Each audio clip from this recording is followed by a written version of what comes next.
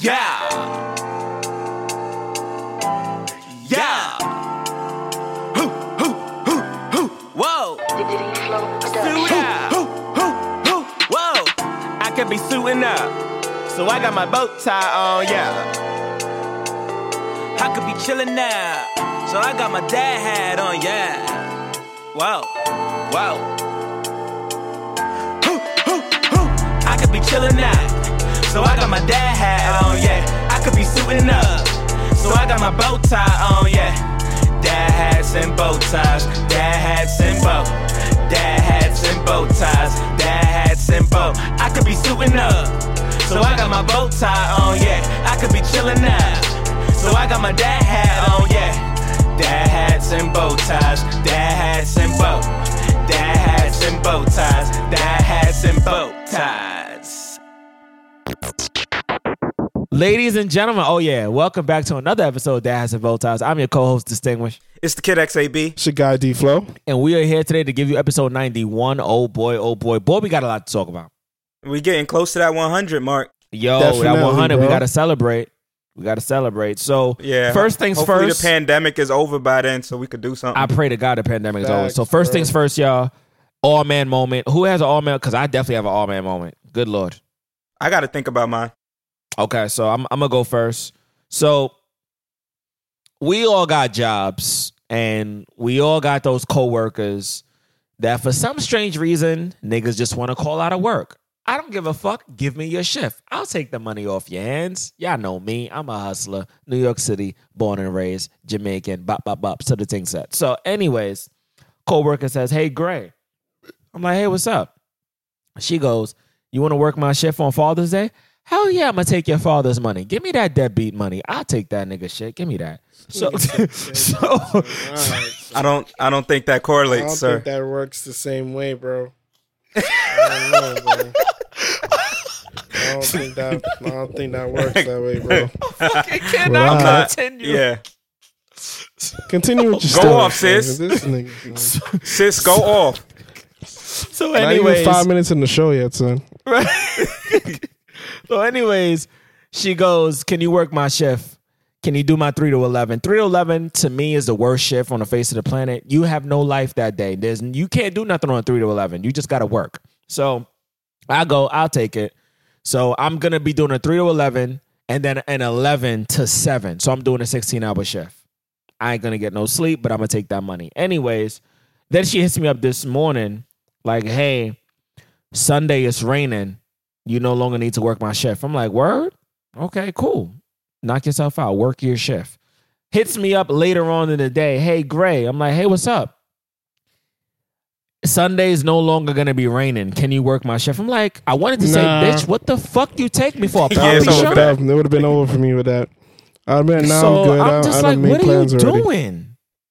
Yeah, I'm I'm like, straight. you know what? I'm going to work the shift. Now I'm going to email management because you're not going to say no again. So I'm going to still work the shift. But I'm like, the moral of the story is don't tell me I'm working a shift based on the weather. Then tell me I'm not working it because the weather's better now and you could work it again. Don't do that to me. You already know I'm broke and black. I could die from corona any day, bitch. I need as much money as I can get. Stop. Give me that. So All that's right. my all man moment. All right, sir. Fuck, man. Conio. Conio. You want some arroz con pollo meanwhile you saying that, bro? Jeez, son, relax. Okay. Oh, man. All right. What you know about Scared, son. Bel Air? What you know about Bel Air? So I guess my all man would be people have Yeah. tried to convince me for the longest time that One Piece is one of the best animes of all time. And for the longest time, I remember my childhood, and I don't remember that shit being that good. It was What? never that good. Netflix has dropped the first quote unquote 4 seasons. So I was like, you know what? Fuck it. I'm going to try it. I'm going to give it a chance. And I'm going to see if maybe, I missed something along the way. Right. So I'm up to episode 50 something right now. Wait, 50 and this something. shit, Damn. This shit is ass, boy. I'm sorry, One I Piece could have fans. told you that, son. Like, you could just ask me, bro. I went 10, 15 episodes. And I was like, Wait. Before you continue, what type of ass is it? Is it like a fat ass? Is it a flat ass? So I was told that the show doesn't get good until the first 200 episodes. Dub. Nah. And it's an 800 episode series. So far. It's still going, but it's 800 episodes in. So, or 900 rather, my fault. Whoa. So, nigga. not 936 if I'm not mistaken. So I'm good. I'm trying to give it a chance because, man, people like, yo, nah, you bugging. One Piece is mad dope, da-da-da-da. So I'm like, all right, well, I could be wrong. You know what I mean? live. Like, I could be wrong. But these first 50 episodes, nah. I can't.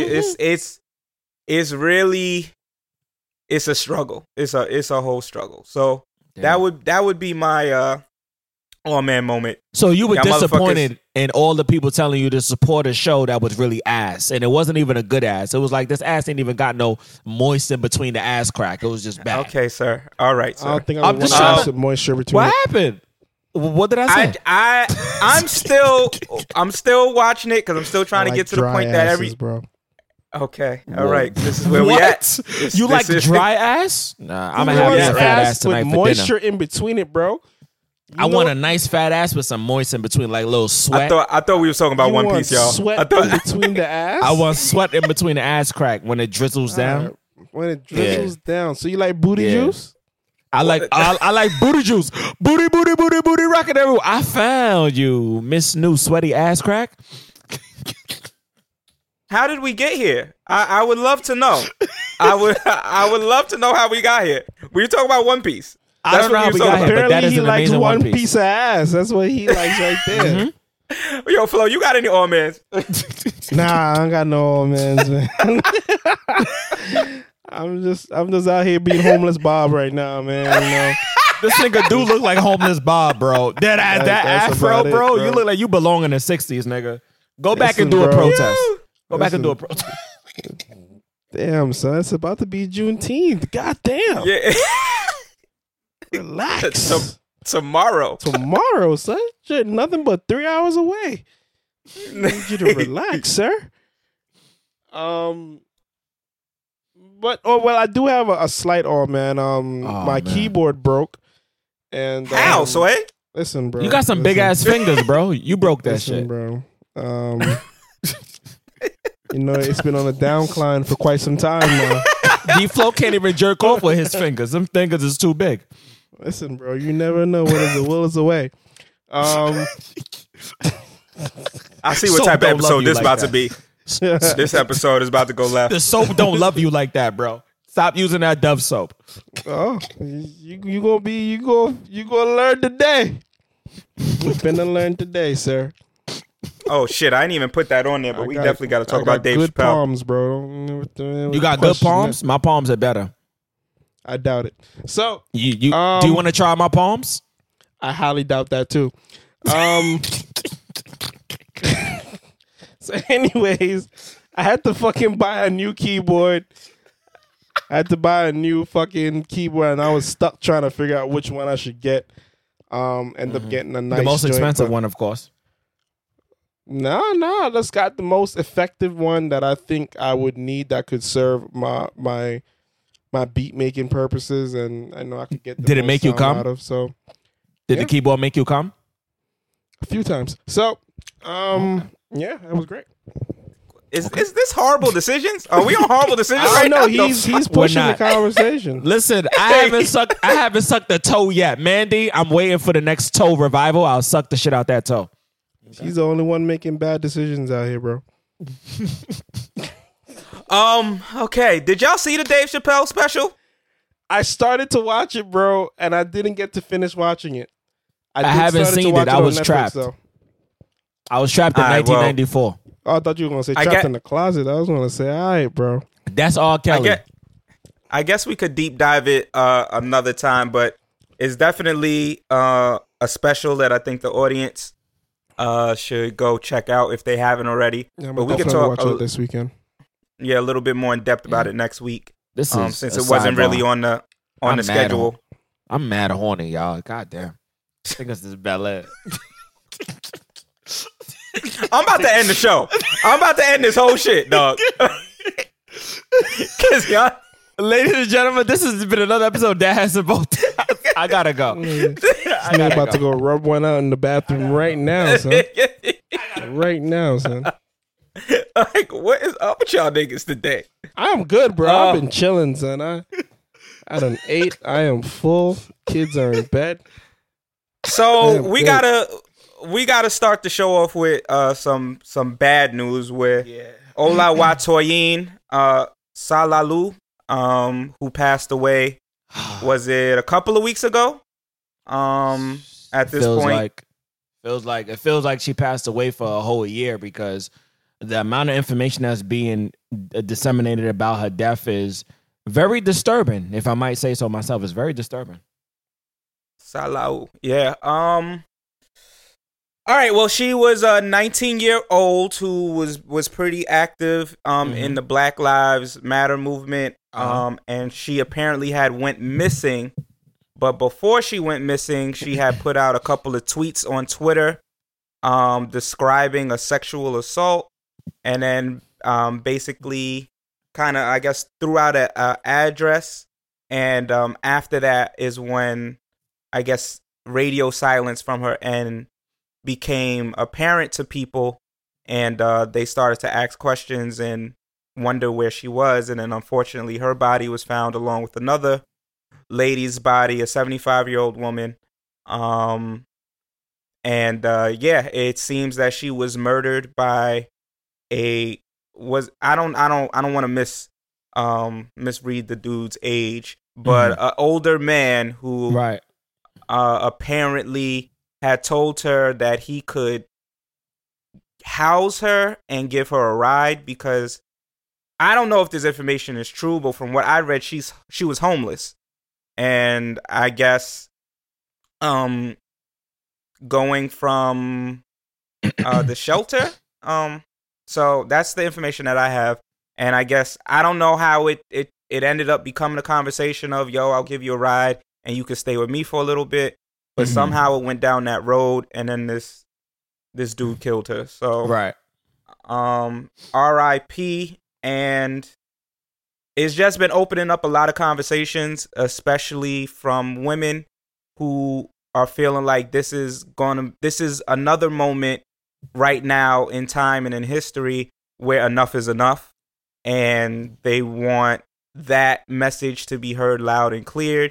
And so there's a lot of conversations regarding men not protecting Black women, and what needs to happen moving forward, as well as this situation. But before we go into anything else, what do you guys have regarding this particular situation? So personally, again, like you said, brother, R.I.P. I'm just gonna say Olu. I'm just gonna say like what her nickname would be. I don't want to mispronounce her full name, but a lot of people are calling her Toyin as well. Toyin. Okay, Toyin. Okay, so R.I.P. to our young sister, Miss Toyin. I'm very, very, very, very sorry that this had to happen to her at such a critical time and a critical moment in our lives, dealing with all the things that we've been dealing with outside of Corona. We are still dealing with the Black on Black crime and Black men, on Black women in terms of killing them. It's very unfortunate that this had to happen to her. And, I was talking to one of my good friends, shout out to Njambi. We were just on a live around 8:00, and we had a conversation about, Black women not being protected by Black men. Now, what I've been gathering from having multiple conversations with multiple women is that they don't feel protected by Black men as much as they fight for them. So me personally, honestly, I'm trying to figure out, why is it that we understand that Black women are here for us? They're on the forefronts. They would die for us, but to die at the hands of us, that's the last thing that I'm thinking. And it's unfortunate that Black women are still dying and being killed by the same Black men that they love and that they appreciate. I don't know why she had to die and died the way she did. Black women, feeling unprotected by black men is a conversation that black men need to have with themselves. Why is it that a woman is in your presence and she doesn't feel protected? That's not a her problem. That's a you problem. So, my question to black men out there, you guys that are listening and listen to us and support us, why is it that you don't appreciate and value and respect black women? Because if you are to take a life of a black woman, you can't say you respect black women. You can't say that you love black women. You can't say that you appreciate black women. You can't say that you adore black women if you take their life. And for the men that are men, XAB, D-Flow, and Distinguished, we're not talking to you. We're talking about the men who really don't give a fuck about black women. So again, the question that we're asking is, what are the solutions? Why are we continuously killing our women? I'm really glad you cleared that up just now, because I was about to go on a whole different tangent, because I don't like this campaign that they're pushing when it makes it seem like black men don't love black women. And I find that I don't want to, I might edit this out the episode. I'll think about how this conversation plays out. But it kind of rubs me the wrong way when this narrative keeps getting brought up that black men don't love black women. Because at the end of the day, we all have friends. And majority of my friends don't really marry outside of their cultural stuff. Most of them are marrying black women. I don't have much friends that have a white wife. I don't even think I have no personal friend that actually married a white woman or is with a white woman. And let me stop you right there, because it's not the issue that's being brought up isn't necessarily in regards to dating outside the race or loving another race of women more than black women, even though that is a whole nother conversation. Right. I think from what's being brought up this week is the statistical data, which we spoke about, I think it was like 3 episodes ago, where black men are more likely to be arrested for domestic violence, things of those natures, for which, and obviously it's a generalization, but the idea that black men as a community need to do a little bit of a better job with helping our women feel more protected and more safe, because there are a lot of stories and there are a lot of narratives. I can even account a lot of friends who have said things about not feeling safe or said things about not feeling a certain type of way. What I will say though is the way it's an unintended consequence that by saying black men and not specifying that it's some or most, or not dissecting it a little bit more, it does send a message to people outside of the black race that the black man as a whole is an abusive person. I think that is the unintended consequence that we're not acknowledging. That's what I was going to lead to. I feel like that's the one thing that I mean, it's the same concept as black on black crime when you really think about it, because it's no different. It's like whatever happens within our culture and within I don't want to keep using the word race, but whatever happens amongst us as black people, for whatever reason, a microscope gets shone on it, and it gets depicted in the media as if though black men are more aggressive, black men are more abusive, domestic violence is higher amongst the black community. And that's entire. Even if the statistics tries to aim towards it, it could never actually be possible. You feel me? Like, well, no, it can still on percentage, and that's what they're going by on percentage, not by raw number, by percentage.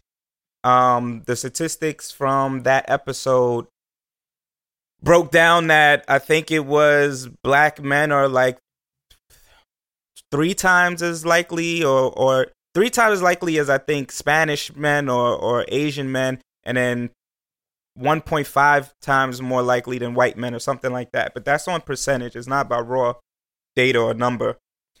I mean, you can say that there are a slew of different variables within that, but through those statistics, it does support the idea. And I mean, this isn't just the statistics. We do have black women saying that 1 out of 3 women have been raped or assaulted or sexually harassed. Disgusting. And those numbers can't be fought. So yeah, it's not I don't know if it's the majority of men. I can't say that, but the narrative is strong enough that I think the generalization is being made to bring light to the issue.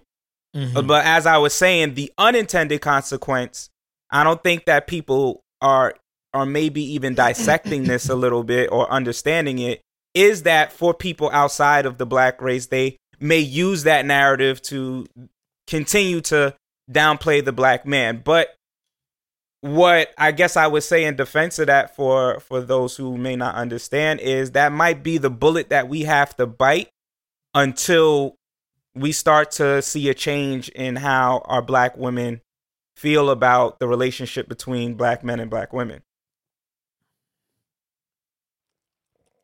I don't know. It's a difficult thing to and I guess it all depends on the circumstances you're around and the people you're around, because not a lot of people around me go through these circumstances. So I know I don't want to say that it's a common thing that happens, but at the same time, it's just not a reality that I'm ultimately stuck in.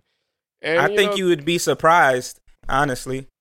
They may not have brought it up, but I think you'd be surprised at how many people in your circle may have had a very uncomfortable situation with a man. Well, I'm not generalizing it with men and women. I'm just talking within the black community itself. But that's what I'm saying. I mean, I know of a mutual friend that a friend of ours has said that they had an uncomfortable situation with. And, you know, I spoke about it with that person. I said, do you want me to check them? They said no.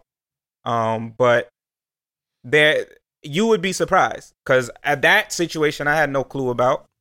You know what I'm saying? And then when it was brought to my attention, I was like, wait, what?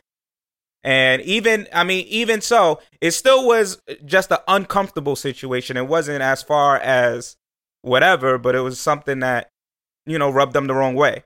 So I do feel like we would all be surprised. We would all be surprised at the amount of friends that we may not have known certain stories about, regarding them either being in an uncomfortable situation or even as far as, you know, the other side of the fence. Facts. So I would just caution that, because the data, 1 out of 3 is insane. That's an insane number. Let's keep it 100. I had a friend. She told me that I made her feel uncomfortable 2 years ago.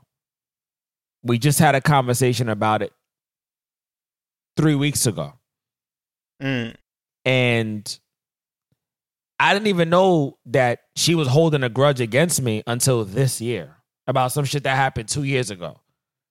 And we had a conversation about it. And the conversation basically ended with not only me apologizing, but her reaching out to me to allow me to explain my side of the story, because I didn't even know she felt uncomfortable. So I didn't even know the reason why we stopped talking. And even though it took 2 years for us to have a conversation to rekindle our friendship, I think the space and the time was needed, because I don't know how I would have responded if she would have told me right then and there, like the very next day, that, yo, Malek, you made me feel uncomfortable. I didn't think you were going to kill me or anything, but this is why I'm uncomfortable. And she didn't know how to approach me about it. And I'm glad that we were able to talk about it because I realized where I was wrong and where I was at fault. And I listened with the intent to just listen and not reply to what she was saying because I wanted to really understand where she was coming from. And I felt like because of the conversation that we had, I didn't just grow as a black man. I grew as a human being because not only do people have feelings, but some people do hold grudges. And she was holding on to this thing for 2 years, 2 fucking years without saying anything. And she finally brought it up. And we actually did meet up in person after we had a conversation. And we realized that because of it, it wasn't something that was going to deteriorate or end our friendship. But because of the conversation we had, to be honest, it actually brought us closer as friends. And I admitted where I was at fault, where I was wrong, and asked her in ways where I could have been a better friend in that situation. I mean, I think part of it has to do with the system that we are brought up under. Unless you have like really powerful people around you, and unfortunately, it has to be powerful people, but that fight against the system to some extent, that don't believe fully into the system that we are ingrained to believe is the right way to be reared as men. The likelihood of us doing something that a woman didn't appreciate is high. I mean, there's a lot of people that we've spoken about this on the podcast before, but there's a lot of people that find cat or up until maybe the late or mid 2000s and probably still do it. Catcalling, they find it okay. They find it acceptable. They find it as something that, why do women get upset? I know to this day, women walk to the train station, and I saw Azia put up a post about how she became a professional fake phone call taker because when she's walking to the train station or she leaves outside her house, it never fails that there's going to be several men that catcall or try to holler at her, and then when they get turned down or they don't get the response that they want, now calling her some type of bitch, some type of fuck you, and you know, some of that is normalized. Some of that you hear that as a dude and you be like, oh, that's crazy. But at the end of the day, if you really think about it, that shit is beyond just, oh, that's crazy. That's like, imagine your mom's walking down the block and a dude talking about, yo, hey, sexy, come here. And she's like, I'm good. And then the nigga's like, yo, fuck you. You see that shit, you decking a nigga right in his face. You're not. You know what's interesting about catcalling, son? I'm not saying that it's okay in no way, shape, or form. Right. But it's interesting because I don't see it happening. At least it's not portrayed that way, that it happens outside of our neighborhoods. You don't. It's not a common thing. At least it doesn't seem that way. It does. But it's different. Like, I know Italian guys that will holler at a girl. I think the somewhat of the difference is it's led to more harmful or physical things to black women, so they're more vocal about it than, at least when I was around my white friends. The white girls that I knew were, I mean, I know that there's more articles now where white women speak up about it too, but the white women that I was around in like high school and college and stuff like that, they weren't as vocal as the black girls are, but they also weren't I won't say they weren't harassed because it was definitely the same, but the things that are said are a little different, I feel like. And that kind of maybe leads to the back and forth a little bit more. I do feel like men from the hood specifically can get very disrespectful out their mouth if they get rejected. And then it's a whole bunch of extra shit that... Now, go ahead. No, I say it's kind of interesting because it's just misplaced anger, son. Like, I don't know, son. Maybe lately I've been giving a lot of thought as to what's happening right now with this whole movement and everything that's going on, and just really thinking back and, redoing the research, rereading the Bible. And I'm not talking about no fucking King James Bible. Just rereading the Bible. If you know what I mean, you know what I mean. And, just really getting into the deep research and just really getting a more firmer understanding of a lot of different things that history has complicated for us as people. Mm-hmm. And it's really interesting how it's depicted that we're more aggressive. We're more, gang violence is higher within our community. All these things are higher within our community. But, when I think about it, and I have to, and I was talking to a friend of mine, and he said it the simplest way, and it just blew my mind. He said, we're not the ones. Black people don't go taking over countries. Black people don't colonize. Black people don't enslave an entire other race of people. But yet we get demonized. And even in our modern day society, it's still the white men in charge that go into other people's country and take what they want. And still, quote unquote, in the name of I don't want to say capitalism, but in the name of freedom and democracy, they go and they would literally go against a country for their own beliefs and their own way of government. So, don't get it twisted. We definitely are all on the same page when it comes to the media's tricks regarding making darker skinned people and black people in general seem more, like you said, aggressive and more of these savages and stuff like that. But when it's black women telling me the story, I tend to believe it more than the media telling me. Like with the statistics is one thing. But if I'm speaking to a variety of different black women and they're telling me a similar experience, or they're breaking down stories, and each one of them have similar stories, I tend to look at it a little bit different, because we do know that the media is going to portray this nigga eating. So I'm watching him eating some. What is this nigga doing, son? I do. Listen to X, nigga. Don't watch me, nigga. Listen to X. It's kind of hard to listen to X, nigga, when he over there fucking busting down. What the fuck you busting down, son? Nah, the nigga look mad happy. That was saying, what this nigga eating, I ain't gonna lie to you, nigga. I'm smacked, bro. I'm smacked. Nigga over there eating, son. Like it looks like he's eating cashews, I know I'm smacked, bro. I'm fucked up right now. Over there. So what I was saying is, bro, this nigga has a plate of food. Can't be tight. This nigga has a plate of food, son.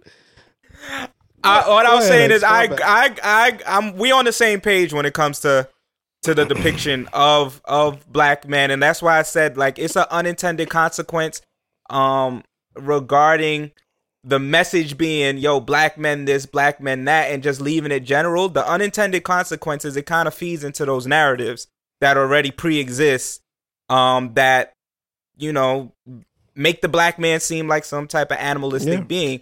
I don't think that is what black women are intending or want to do by bringing these things to light. They want to educate black men that, yo, we think it's sweet, but it's not sweet. Like, it's not sweet because just because equality seems to be happening to some extent, we all aren't equal, and this nigga's wild, and we all aren't free. So I understand that.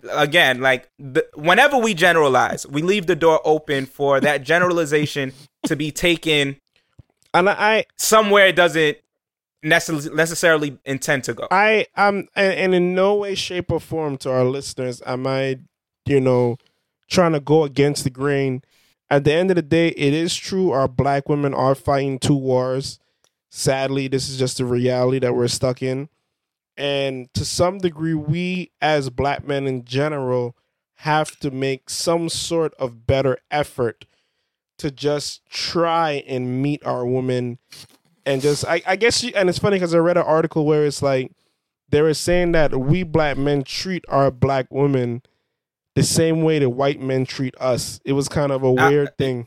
We're gonna talk about that. That's definitely in here. Yeah, so it was an interesting thing, and I had to sit and think about that a little bit. But it is a reality, and I don't think it's intentional. I just think the psychological damage is done, and now That's definitely part of it. Yeah, we're That's trying part of it. We're trying to repair it, but it's a uphill Unfortunately, battle. I think the way society is set up is in these hierarchies, and we sometimes don't know what hierarchy we receive our privilege in. Like, as black men, we do have a privilege that other people do not get to enjoy.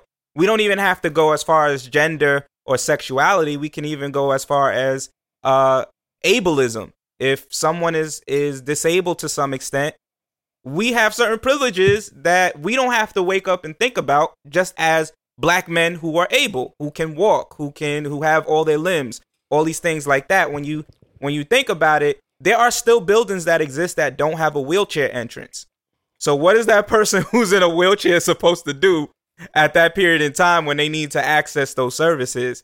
Like, so there are still hierarchies within the system that we need to break down.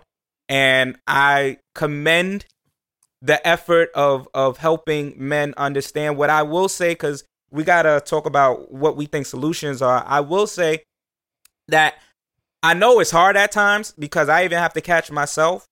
But sometimes when you hear the generalization or you hear the, like you said, displaced anger to some extent, sometimes you do have to just take it and listen and try and cipher out the real message. Now, we're going to talk a little bit more about that with the J. Cole situation, and I'm definitely on the other side of the coin with that. But in general, though, I think some of these hard conversations that are coming up, where women lose respect for men, is men aren't listening to the message. They're just listening to respond. They're listening to say, well, what about this? Or, well, that's not all men. Or, well, this, that, and the third. And so when that's the rebuttal to the argument, it kind of diminishes the belief that you are actually listening to what said person is saying to you. Really so quick, go ahead. To chime in, a woman told me today, why do men feel like when we talk, every time we talk, you need to respond? Sometimes we just want you to listen. And like I was saying on her live, sometimes they just want us to listen. But where I'm confused, and I feel like D-Flow can attest to this, I'd be confused sometimes because I'd be like, I don't know if you want us to listen with the intent to just hear you or listen with the intent to reply. I'd be confused sometimes. I'm going to be honest. I'll say it like this, and what gets me tight about things like that, and I go through it a lot, even home sometimes. When we just sit and listen, they think we're not paying attention, and that's the bad part about it. Because a lot of times you would sit there and you be quiet because I heard you said I don't listen, so now I'm quiet.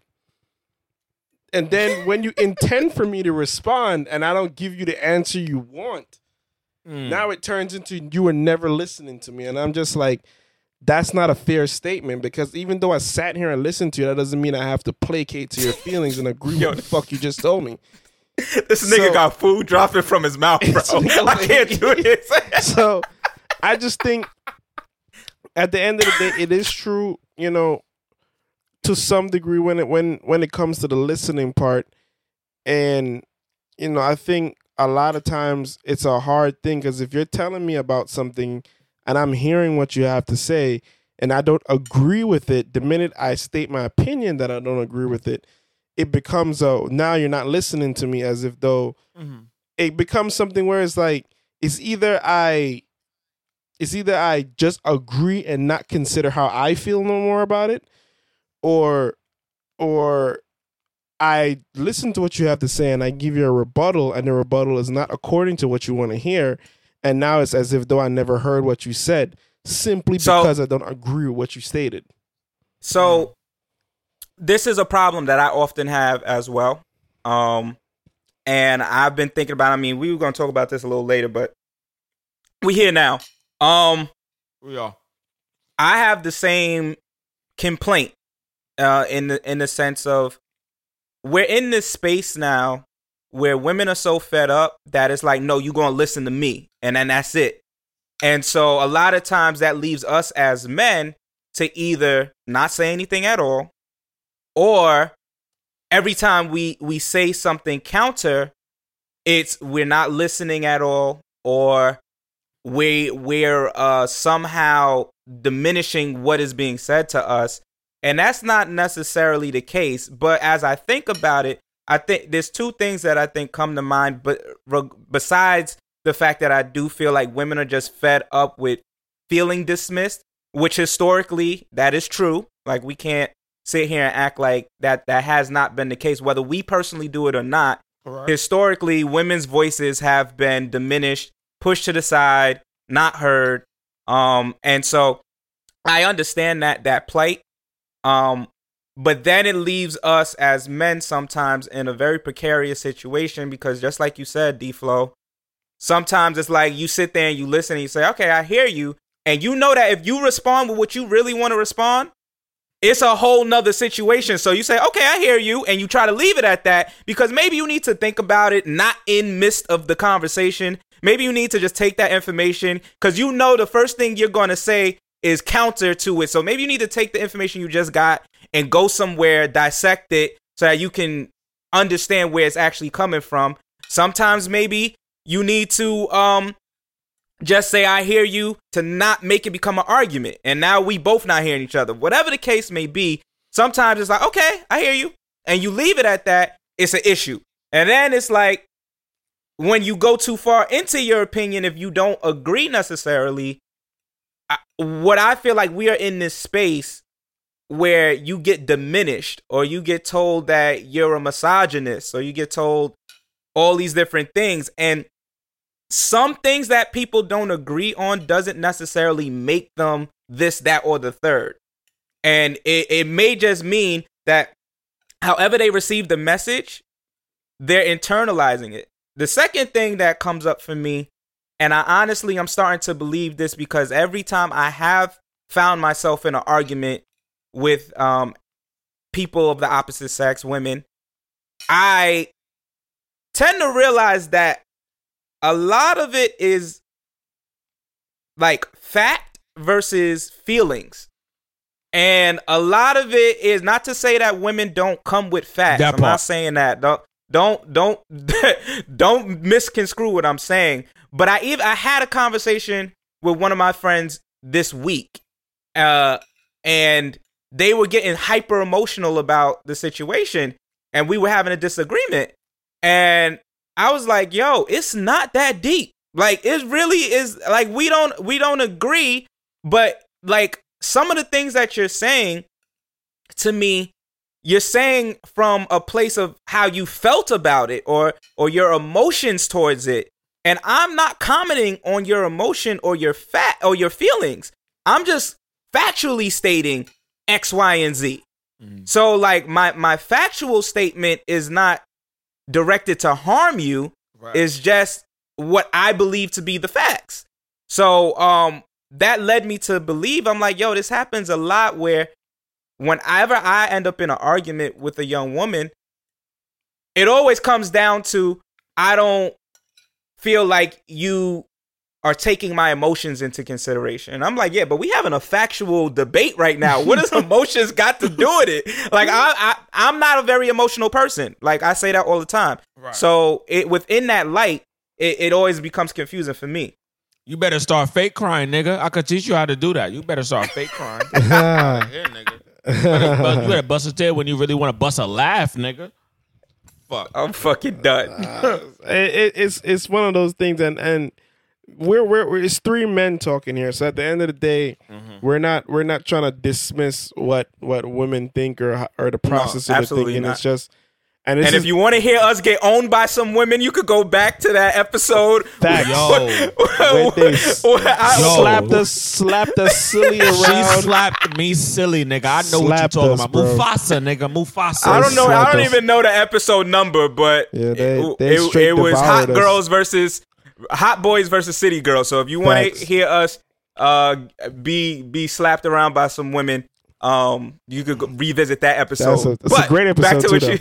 Back to what you were saying, Paul. Yeah, but I do agree. I think a lot of times it's not that we're not listening or nothing, but I think what X said, and I firmly believe this, is that a lot of times to not further antagonize or make the conversation go in a further negative direction, a lot of times we either quit the conversation or we say, listen, I hear you, we take what you say into consideration. And a lot of times it's just a matter of I have to sit on it, because then I have to formulate an answer that one tries to take what you're saying into consideration, but at the same time doesn't contradict my belief or my core feelings at the same time. Can't wait because you have to take both into consideration. Because at the end of the day, if I don't take what I'm saying into consideration or take how I'm feeling into consideration at the same time, then I might be doing something that goes besides my core beliefs, or I might be doing something that I literally don't believe in, and that ultimately circles back to another situation that might arise. I don't want to future. placate you. I'm not going to just tell you, like, I don't want to lie to you, because like you said, if I lie to you, it's going to be a whole nother situation. Yeah. And so I don't want to placate you. A lot of times, bro, it leads to an argument back in a different situation where you bring it back up and you be like, see, that's why that time I wasn't rocking with it, but I went along with it because of X, Y, and Z. And like I said, it's a hard thing because we're all human beings. We all have selfish ways. We all, and when it comes to a core thing like being a man, and then you're talking about being a woman and what that represents, and then, their desires. And the fact that keeps changing. If we're going to keep it a stat, we got to keep it a stat. Like, what it means to be a man in 2020 is not what it meant to be a man in the 1950s. I'm not saying that what it represented in the 1950s was correct versus what it represents in 2020 is or is not, but what a man is keeps evolving, and it's rapidly evolving. If you show too much weakness, then a woman feels like you are not a protector. She feels like you pussy. If you don't show enough weakness, then you're not vulnerable enough. You're not sensitive enough. It's like, yo, as a man, sometimes, and I'm not so smacked. Oh I'm not. This nigga's an idiot. I'm not taking anything against away from women and at all. And obviously, this whole conversation started off of what happened with Toyin, and we're not taking anything away from that. But just from the male perspective, to some extent, sometimes that gets a little confusing. I'm not gonna hold you. Like, sometimes I don't know what to do. Like, I don't know what the proper thing is, or I'm gonna get flambéed. Yeah, I mean, nowadays you can't even get too much in your feelings, because the minute you get too aggressive or you're spiking, your couple decibels go up. Now you're moving into an abusive sense, and it's a very slippery slope, and it's a very tricky situation, and it's hard. It's funny because I was telling my wife the other day, I was like, yo, it's a little bit tricky really dictating the lines and telling my son what those lines are, and having a firm grip on what I should tell him is right. Like, what I should tell him, nah, boys aren't supposed to do that. Nah, that's for only girls. And we had this conversation the other day when we went back and forth, and a few episodes back, and what that is like now in terms of what it means to be, like you said, what it means to be a man, and how you want to raise your son or your daughter. Because it's literally like, now there's no set guidelines. It's almost like you got to let your child decide how they want to live their life. And that's an even slippier slope for me too, because I don't really believe that a child should dictate that policy. I feel like you got to instill the principles, and as they get older, they make better decisions. But if you let a child make decisions at a very young age, I don't think they have enough guidance to make proper decisions in terms of lifelong lasting decisions. But that's my perspective on that. That's the point of being a parent.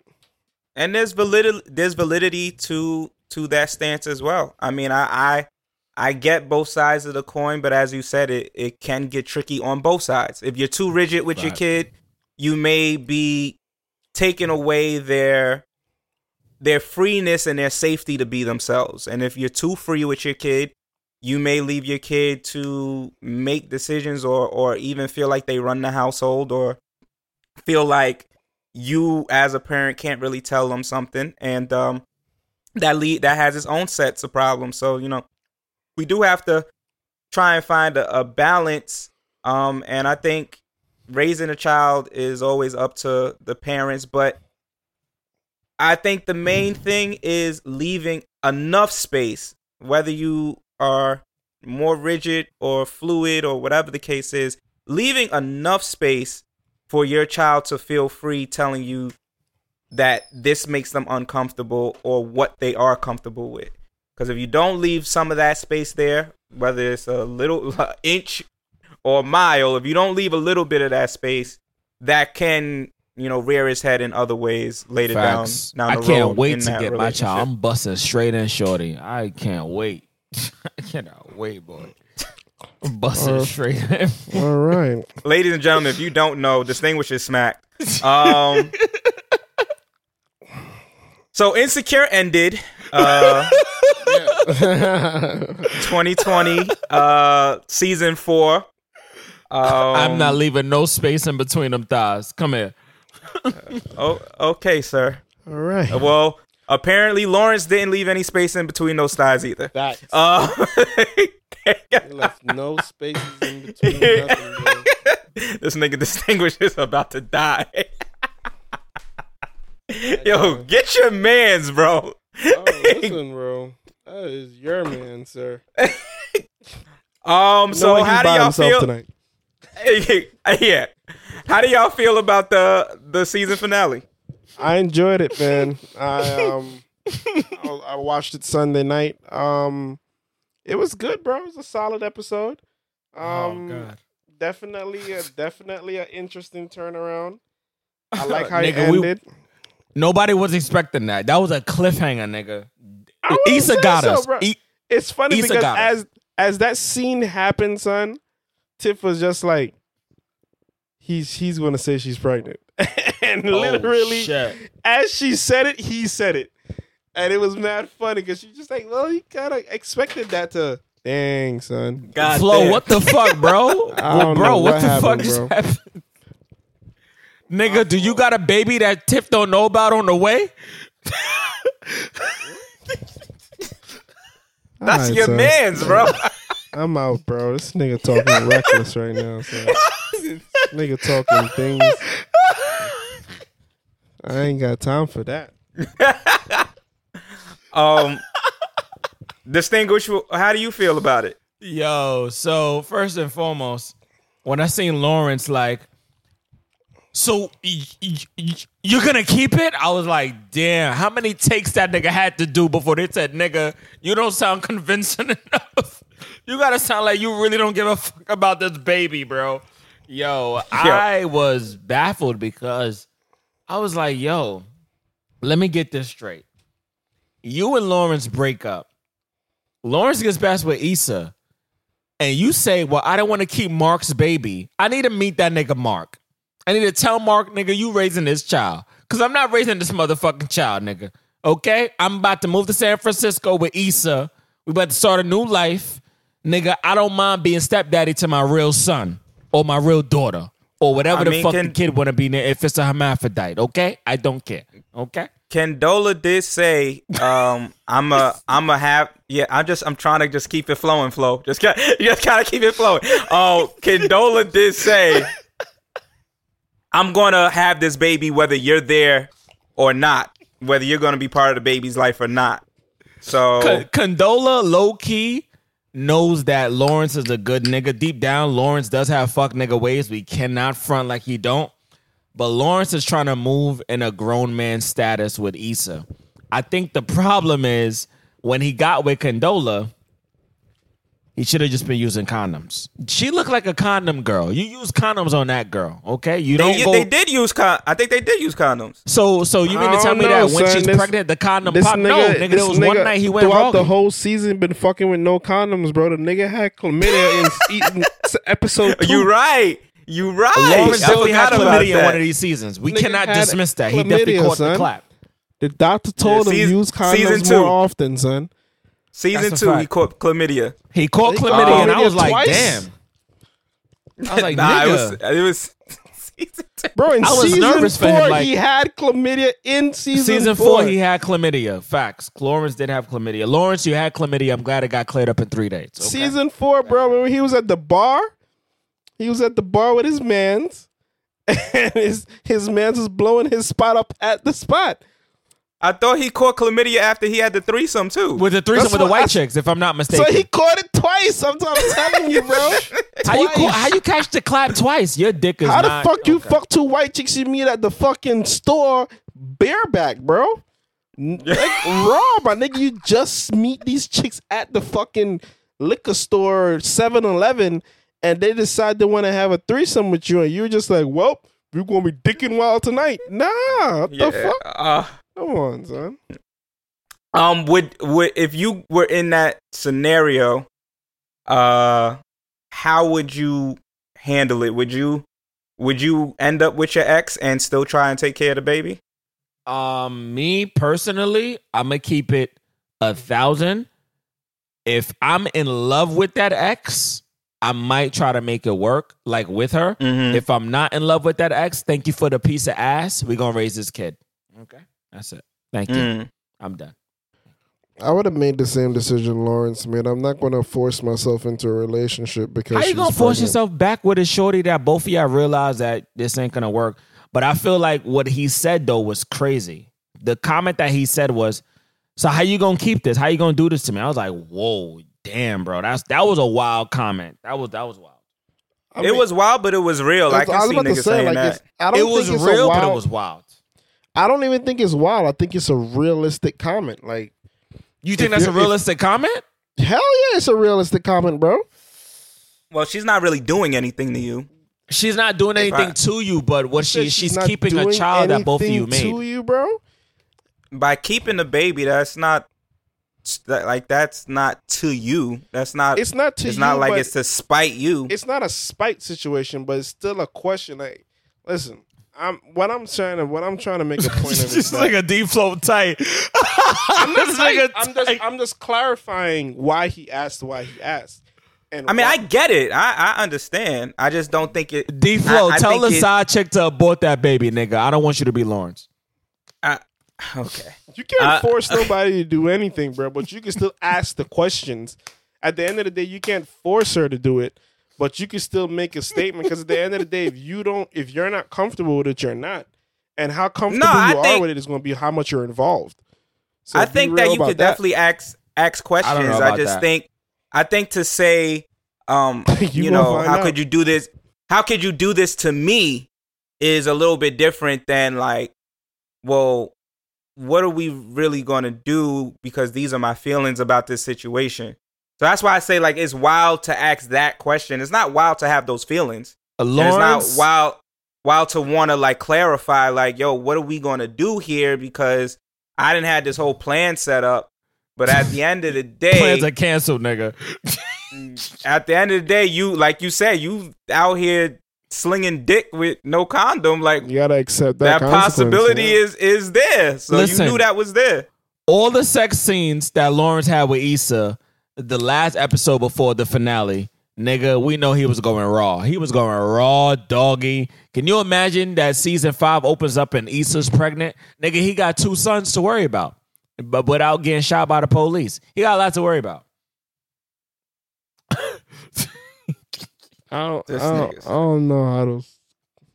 You put up a question here, distinguish, did Condola sabotage the relationship? I don't think so. Okay, so D Flow, did Condola, I'm calling her Laura, you know I'm smacked.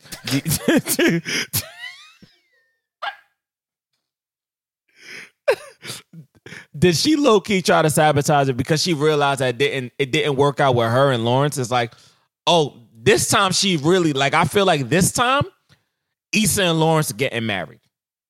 Season 5, wedding bells. Maybe not. Maybe season 6. Maybe season 5 is a reach.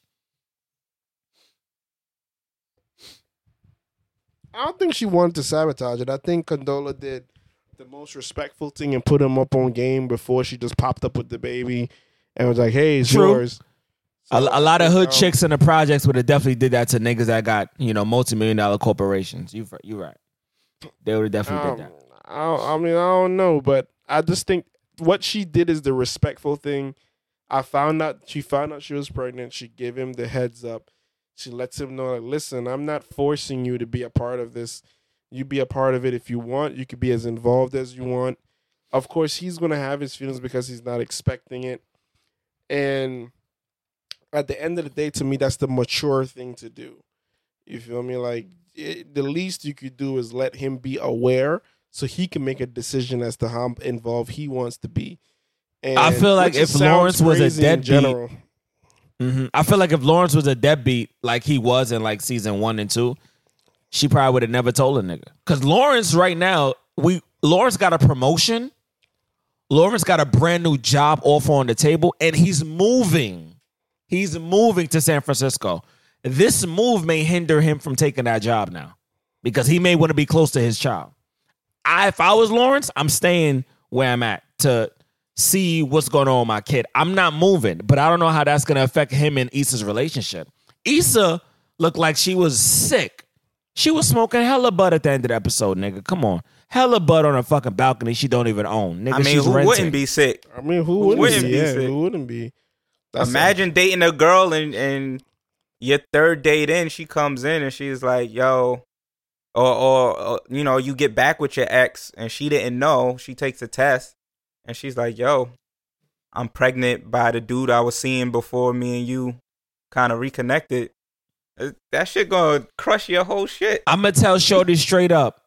I'm creating a custodial fund, D-Flow. I'm creating a custodial account. I'm creating a trust fund. I will see my child on the holidays. Okay? I will see my child on the holidays. I need to reestablish this relationship with my ex. You know I fucking got back with my ex. You know we got mad history. You want to keep the baby? I'm pro whatever the fuck you are. If you pro-life, I'm pro-life, okay? You want to keep it, keep it. Do not, I repeat, do not put me in no other baby mama, baby daddy drama. I don't want it. When I want to see my kid, let me see my kid. When I want to take my kid on vacations with Issa, let me take my kid on vacations with Issa. Don't give me no fucking issue. We both mutually broke up. We both did it as adults. Don't say I did this, you did that. No, we both was like, this shit ain't working. I hope Condola is as mature as she is now when she is when the baby's conceived. Because I feel like when the baby's conceived, D-Flow, you know how these chicks can be very It's always vindictive. a different story. The nigga will be on child support until he's 100 years old. A lot of women say that, and I'm not blaming women for this. It's just what the reality is. It's idealistic to say you could be as involved as you want to be. I feel like that's a very slippery slope. I think you have to make a decision as to how you're going to play that out. I mean, at the end of the day, if you're going to take care of your child, take care of your child. Don't be a deadbeat dad. If you want to take care of your child, do what you need to do. I think you got to come down to a straightforward agreement. Hey, I'm paying the school fees. I'm going to do that. I'm going to do. It's almost like you might as well make an agreement based on what you could actually afford to do. Y'all are still together without fucking. Let's keep it a stack. Huh? That's a fact. Like, The baby's keeping y'all together. Y'all really have to maneuver, especially with a fresh baby on the way and a fresh relationship. Y'all still have to maneuver as if y'all are together, just not fucking. Like, that's how close the relationship has to be, in a sense, where it's like you have to have ongoing conversations with this person. It's not like the child is 9 years old, 10 years old, and you can just do visitations and whatever. And again, that all depends on our previous conversation, what you consider being a man. Because for a lot of us, not being able to see our children or be involved in our children's lives is going to heavily weigh into this new relationship. Him and Condola didn't break up because they had a huge blowout or something crazy. They broke up because Condola seemed as if she wasn't willing to be in a stable, long-term relationship. She didn't even want kids. She didn't even want kids. Well, she has one now. So how does that now change her mindset regarding Lawrence? And how does Lawrence's mindset change regarding her? Because now she said she ain't want a kid. Now she has a kid. And now y'all going to have to communicate. She's a hypocrite. She's a hypocrite, bro. Is she though? I don't think she's. I think it's an amazing thing for a woman to have a child, but you just told this nigga that you was with. You didn't even really see. First of all, she didn't even really see a future with her and Lawrence. So now, so you didn't see a future with you and Lawrence, but you see a future with you and Lawrence's child. Get the. You gotta put that into context. I was about to say, you gotta put that. You gotta put that in the context. She just got out of a divorce, so it's not that she didn't see a long-term relationship with Lawrence. She felt like at the time Lawrence wanted that immediately, and she just was not in a space to give him that. So if you put it into that context, you can see why she didn't want to jump right into a long-term relationship.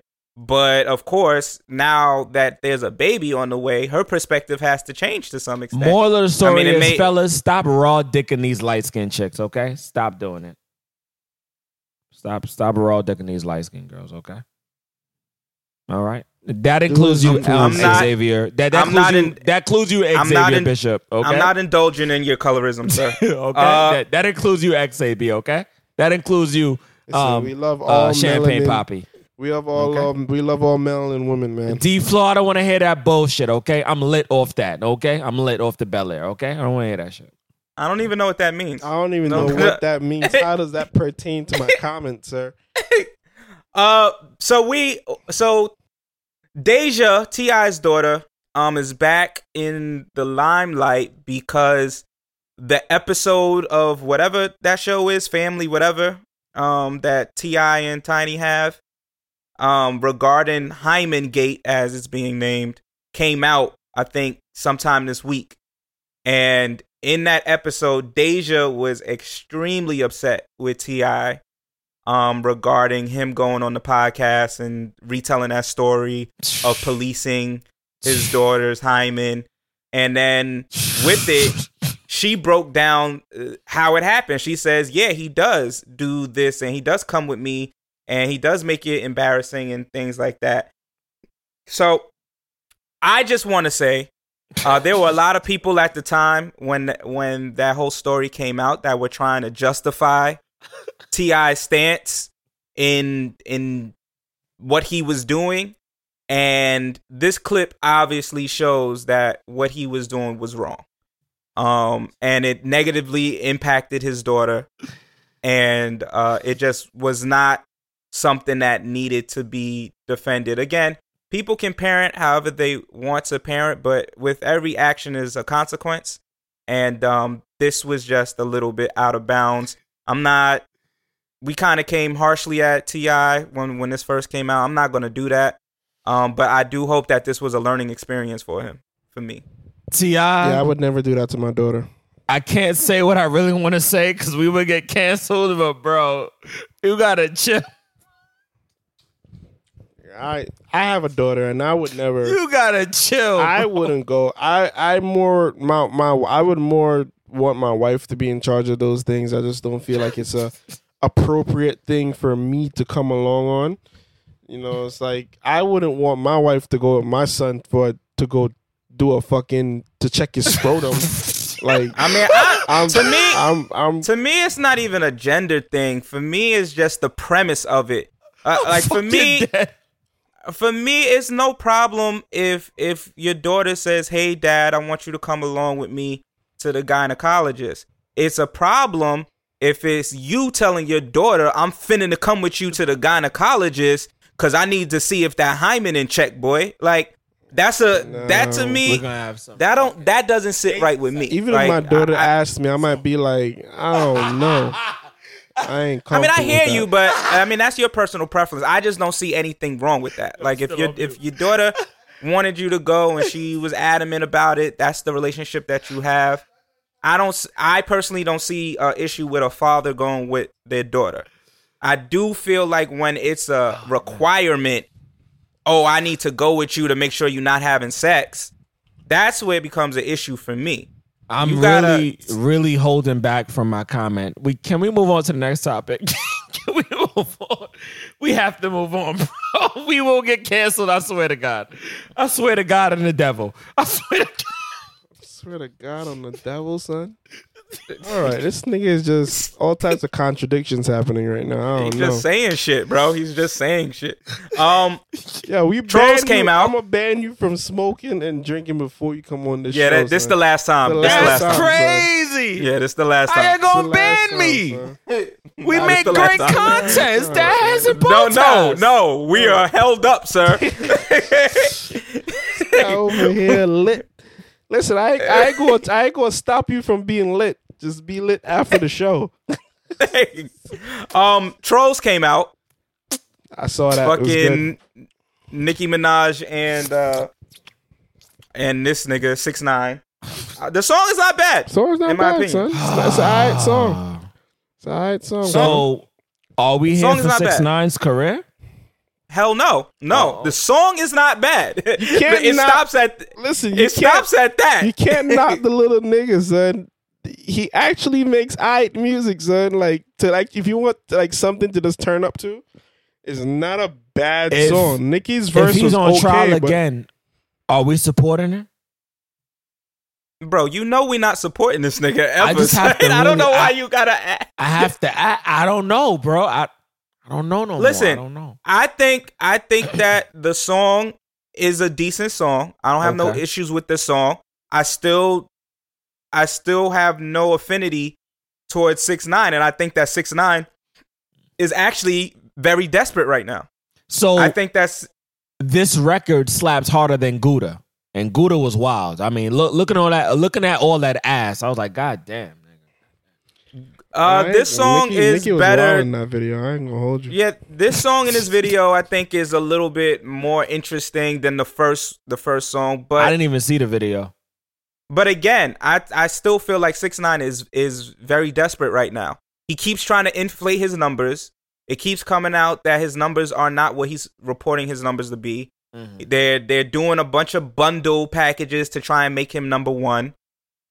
He's very desperate at this moment to make a point. He went on live before the song dropped and tried to cause mad controversy by saying that Meek Mill is a snitch, Jay-Z is a snitch, Future's a snitch.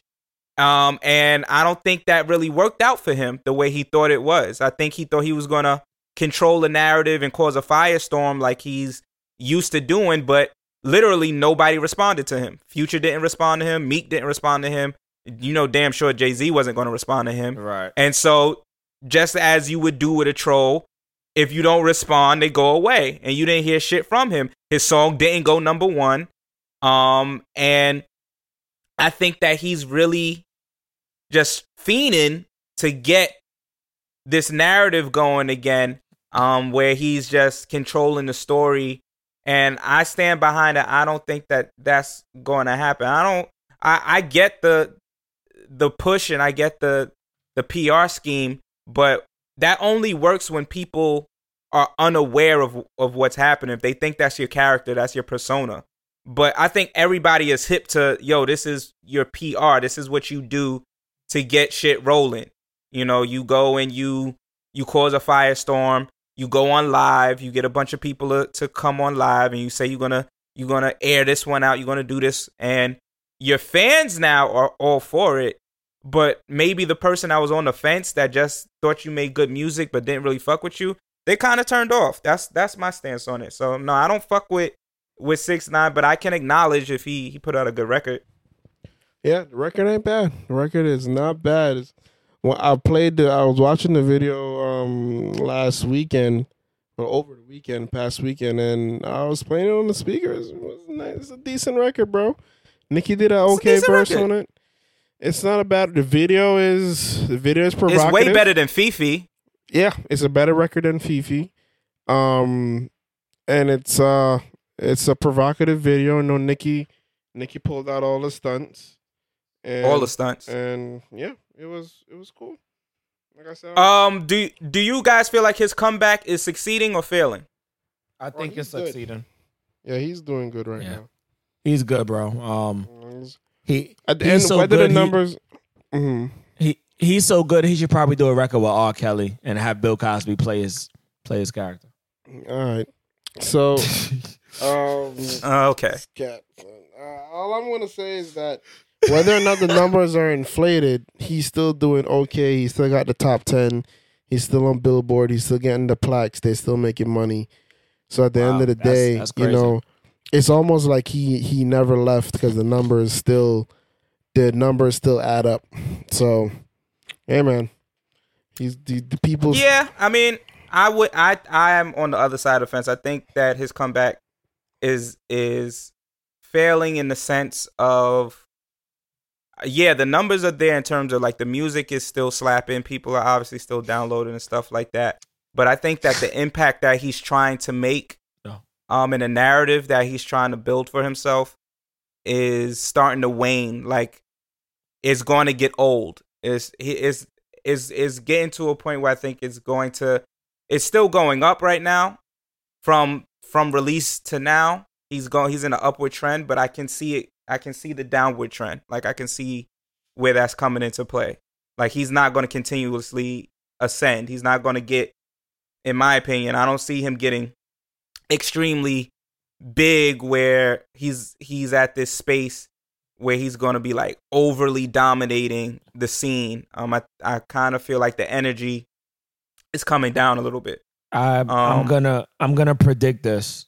6ix9ine is gonna drop an album, and it's gonna be one of the most controversial albums before 2020 is over, and it's gonna be the most critically acclaimed, the best rap albums of all time. I think so. You heard it here first. That has some bow ties. I low-key think he's going to put out a record and it's going to do exceedingly well. I think my only thing is, I could agree with what X said a little bit. The narrative he's trying to push is going to ultimately backfire. But I think the PR of how they're marketing him, I think that is working. And because at the end of the day, he's still keeping people engaged. Whether or not it's negative or positive, he's still keeping people engaged. So for now, that's my point. For now, yeah. I think whenever you live on controversy, you have to keep upping the ante, and at some point that gets old, and at some point there's a huge fall off because there's only so many times. It's like when you watch a drama, and after season 7.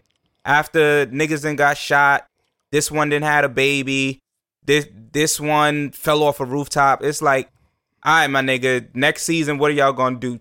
Fucking aliens? It gets to a point where it's no longer believable or relatable. I think to the people. What him and what Nicki Minaj made a mistake with, and I see them doing the same thing, and it always confused me.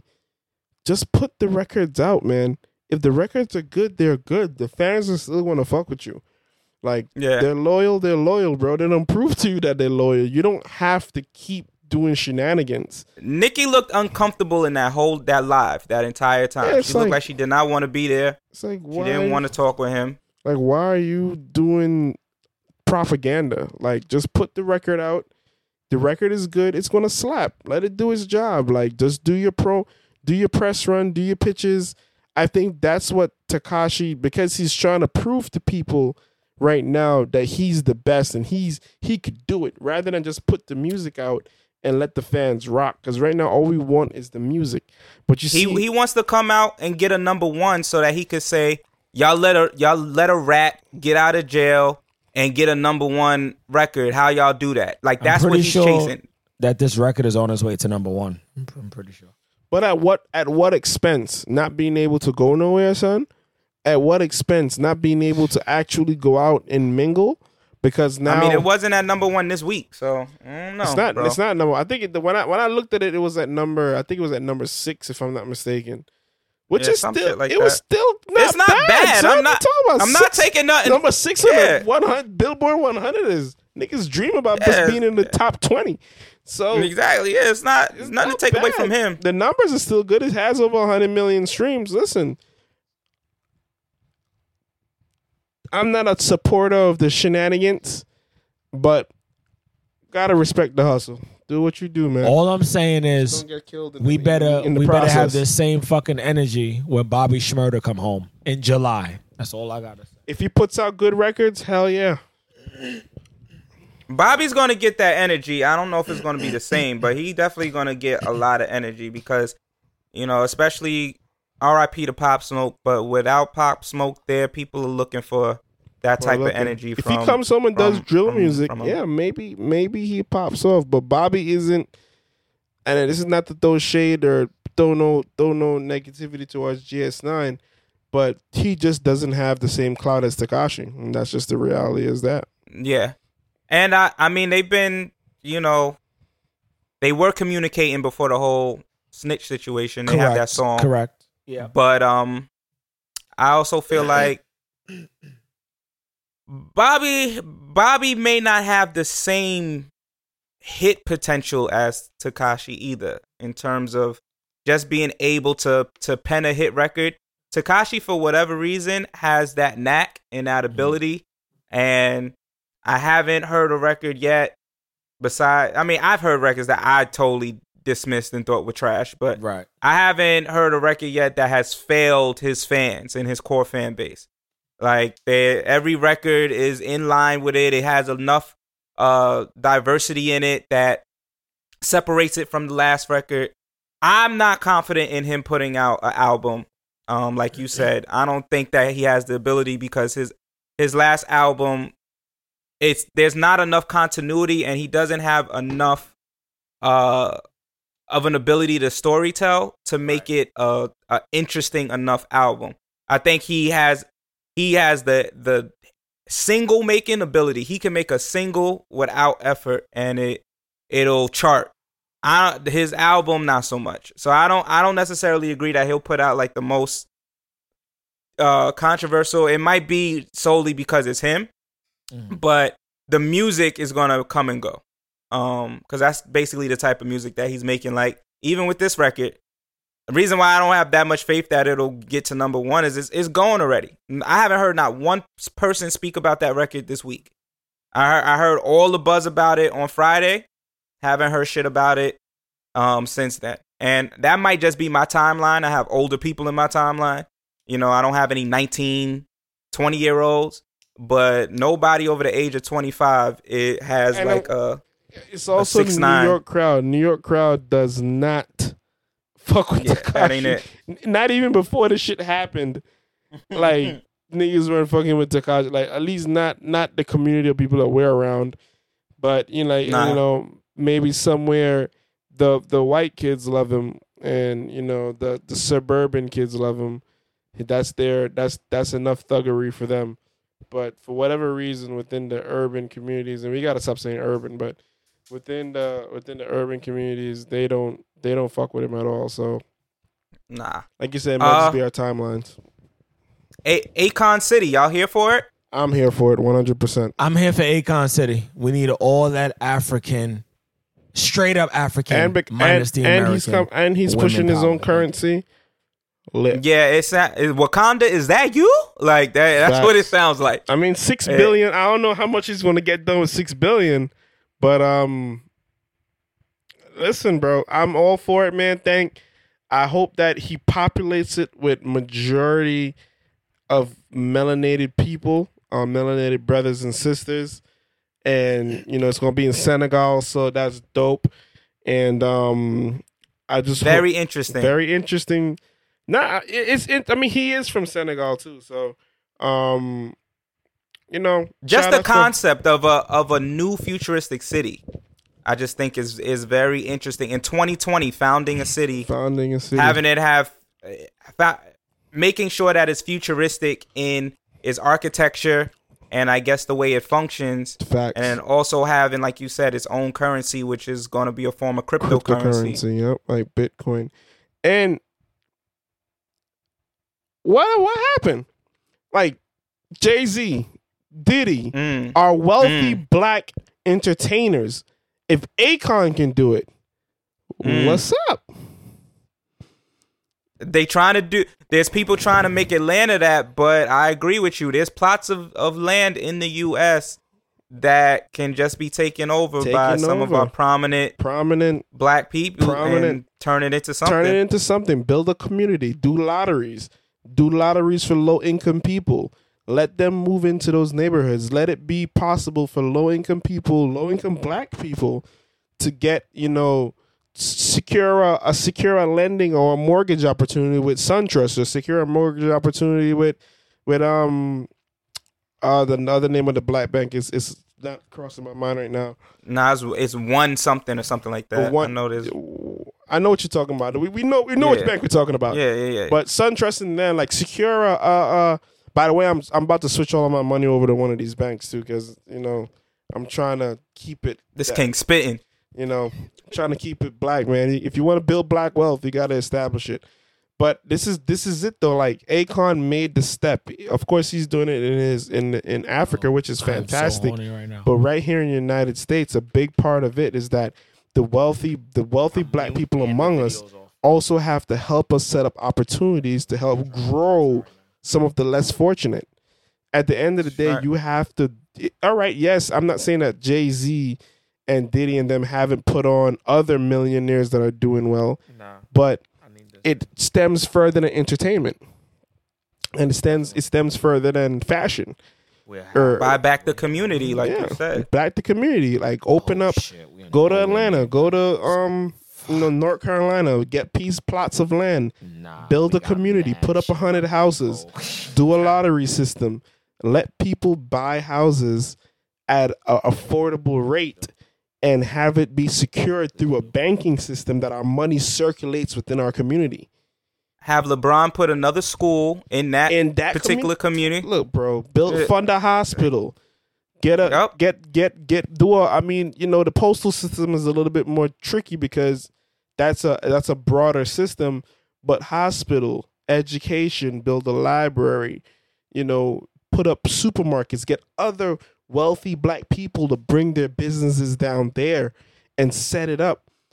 If it could happen within the Jewish community, there's no reason why it can't happen within our own communities, but it starts off with our wealthier black people. The problem is a lot of us at the bottom are trying to do it, and we just don't have the funds nor the influence to do it. No, and then we have to beg the white man to get their money to do it. And what we do, we go to their banks, borrow from them, and they ultimately still make money off of us.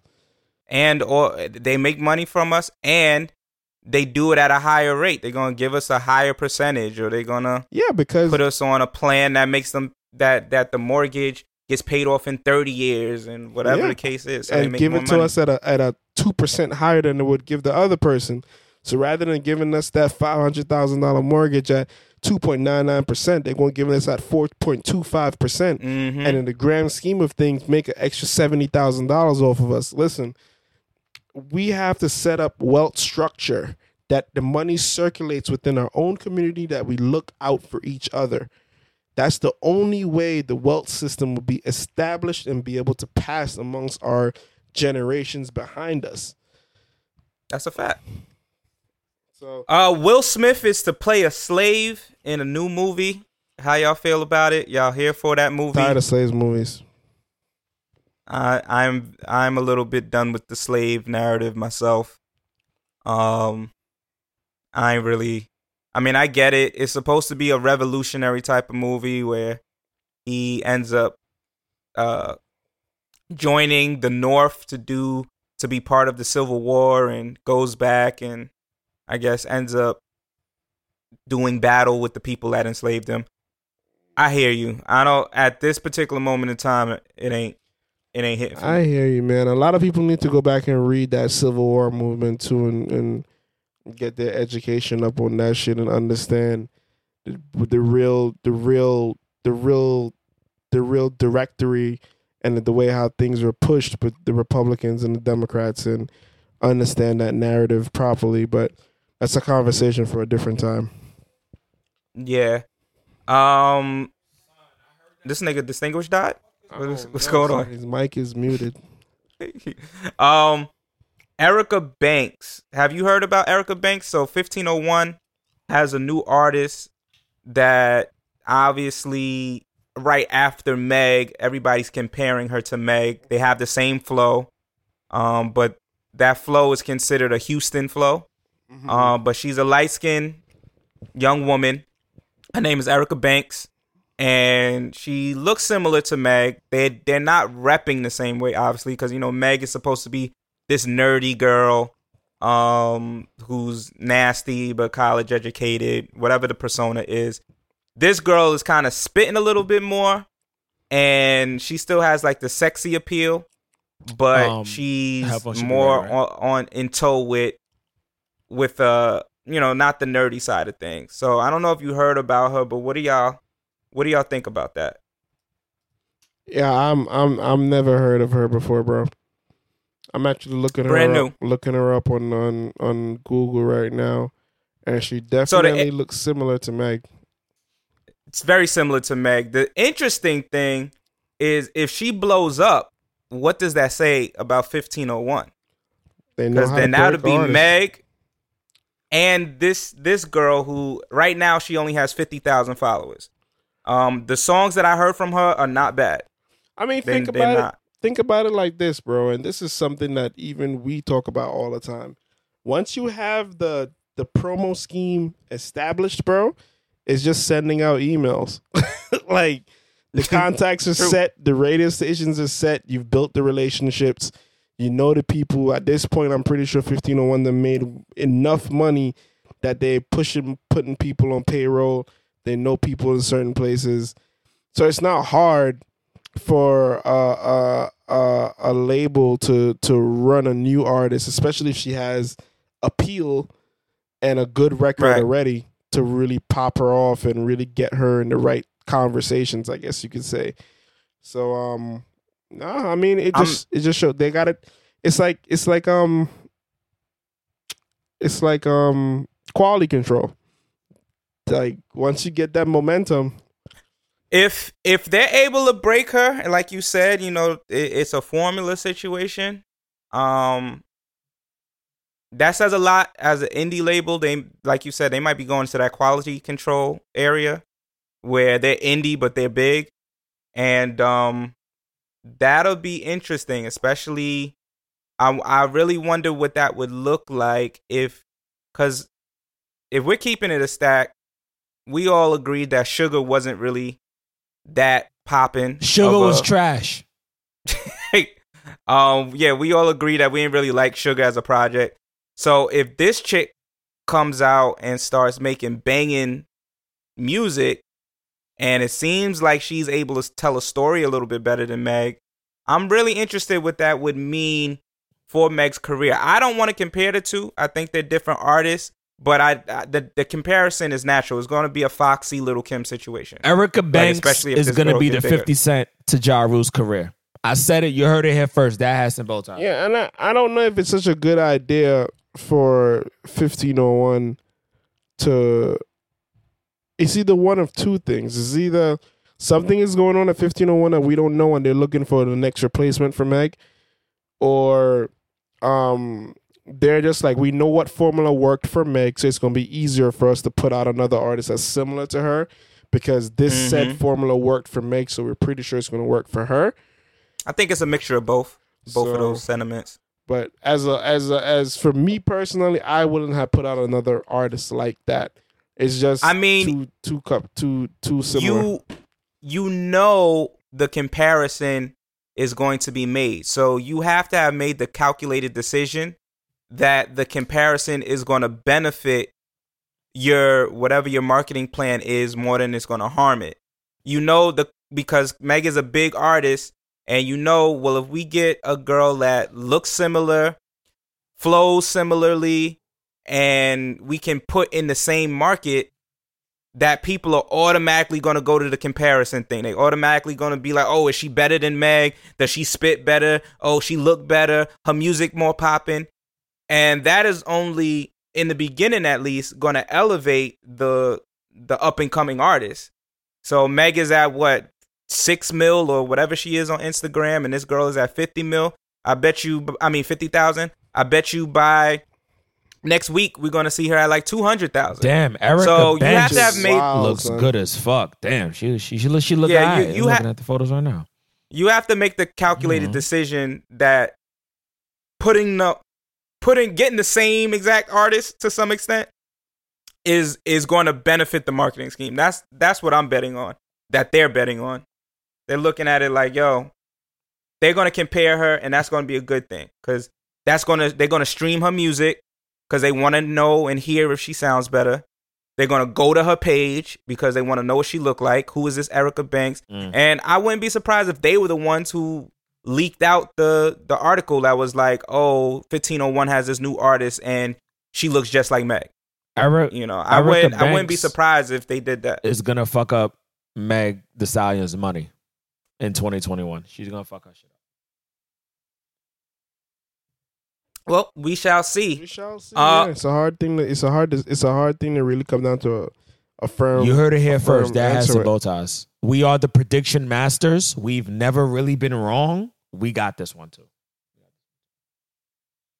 We'll see. Amanda Seales is to host the BET Awards, and if you aren't correct, I'm just going to say that you were smacked, so it don't count. But Amanda Seales is to host the BET Awards this year. I'm is not she the here for perfect her. person? I'm not here. You're not. No. Why? Amanda Seales, sometimes I feel like when she's talking about a topic, personally, bro, she looks way too deep into it. She goes overboard with her shit, especially with the whole Nas situation last year with Khalees. She went overboard. I'm just keeping it a stack. She went to another. She goes from saying Nas is my favorite rapper to nah, this nigga's a dub right now because of the Khalees situation. I'm like, huh? What? What? Okay, all right. You got it, sis. I mean, that's valid. I do think that Amanda gets very invested in her points. I think that's the best way to say it. And sometimes that allows her to overshoot the mark a little bit. I've heard some things, that I was like, all right, I don't know, Amanda. But I think she's been getting a little bit better at honing it and presenting the energy in a way that doesn't make it seem like it's just a hot take that's trying to be made. With this climate though, she might be I think she might be a good person for this particular climate. I do feel like there is a huge possibility for a political statement to be made that many may have an issue with though. I would have rather do see Issa that Rae or Yvonne Orji. Deadass. I don't really see Amanda Seales as I don't know, and this might sound a little bit biased, but I prefer my host for most award shows to be slightly comedic, and I don't really find Amanda Seales to be a comedic individual. Issa She Rae is a or comedian. Yvonne Orji. She is a comedian though. She has done stand up. She's not that funny though. She's not that funny.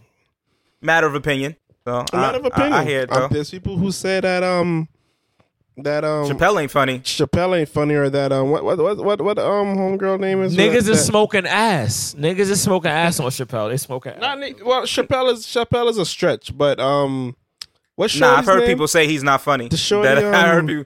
Kevin Hart. That's always a Kevin Hart.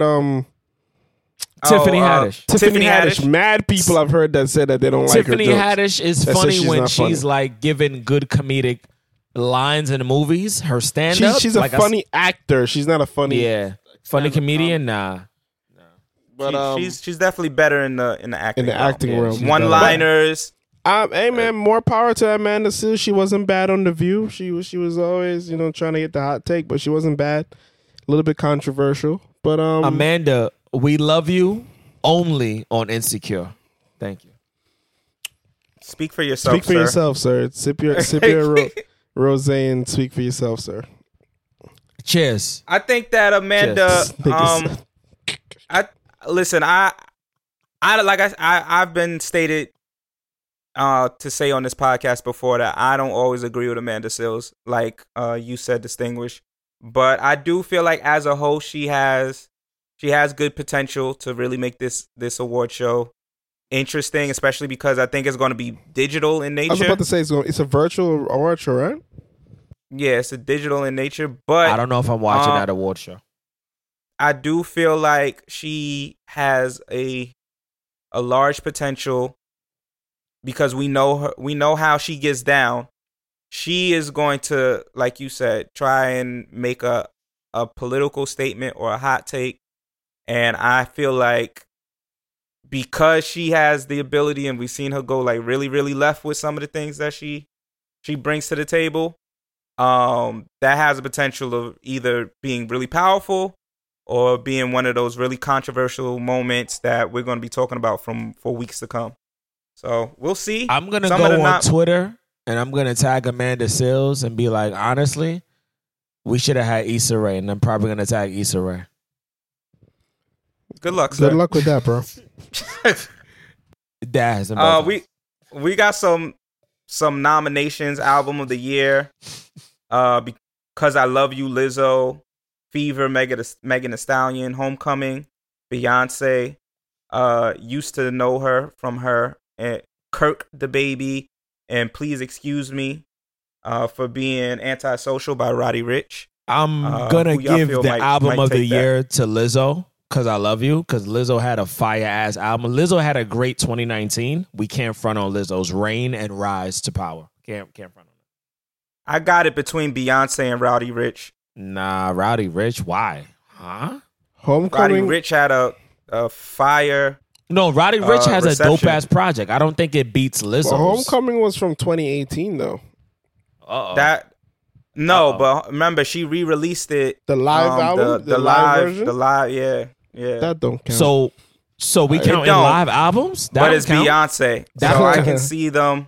I can see them giving it to Beyonce just because it's Beyonce. That's trash. I personally feel like Roddy Ricch, because he had the #1 song on the charts for months. What song was that? I think that a lot of young people were invested in him this year. What song? Lizzo, what song was #1 on the charts though from his album? The Box. Oh, the box. Oh yeah, the Box. Yeah, that goes hard. That goes hard. I think it charted even longer than Lizzo's joint. If I'm really? Not mistaken. Oh shit. Yeah, the Box was #1 for a while, bro. Yeah, that joint did well for a while. So I'm interested. I mean, I'm not down crediting Lizzo. Lizzo definitely is. All of these are not. They're not bad nominations. They're not, because Fever was a fire ass project from Megan Thee Stallion. Kirk wasn't bad either. It just felt Kirk like wasn't bad. Set. Yeah, it felt like more of a best female R&B pop. They got Beyonce, her, Jhené Aiko, Kalani, Lizzo, Summer Walker. I'm gonna give it, even though she be blowing mine, Summer Walker could take that because she be blowing my shit. I got Summer Walker taking that too. I would say Lizzo personally. Oh, okay. I mean, it's. I don't think that these nominations are on point. They are on point.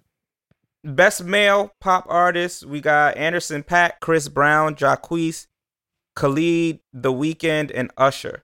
I'm gonna give it to Khalid. Khalid had a great year, bro. I'm gonna give it to Khalid. That nigga had an amazing 2019. But you know they might give it to Chris, because Chris. I was about to say Chris had 176 songs on his album, bro. Like, whoa. Chris is up there for me. Usher and the rest of these niggas gotta go. I don't even. Usher gotta go. Usher and his herpes, but herpes never goes away. So shout out to Usher. Chris had a good year though. Chris definitely had a good year. Khalid just had a great project. Khalid's project was fire. Khalid's project was lit. The Weeknd, I didn't have an issue with the Weeknd's project either, but it was a little controversial, but it wasn't bad. Yeah, it was middle ground. Some people liked it, some people hated it. The Weeknd, you are no longer The Weeknd. Nigga, you are The Weekday. Do some new shit with Drizzy Drake and get back on the road. Let's see. I don't want to do all of them. Best male hip hop artist, we got DaBaby, Drake, Future, Lil Baby, Roddy Ricch, and Travis Scott. Let's give it to DaBaby. DaBaby had a hell of a 2019. Come on. Lil Baby too, though. Let's give it to DaBaby. Okay. I would say Lil Baby, Roddy Ricch, or Drake is taking that for sure. Why is Drake taking that for what? Scorpion? No, Drake. Remember, Drake just dropped not too long ago. Oh, the demo tapes. They're counting that. Yeah, demo tapes. Okay.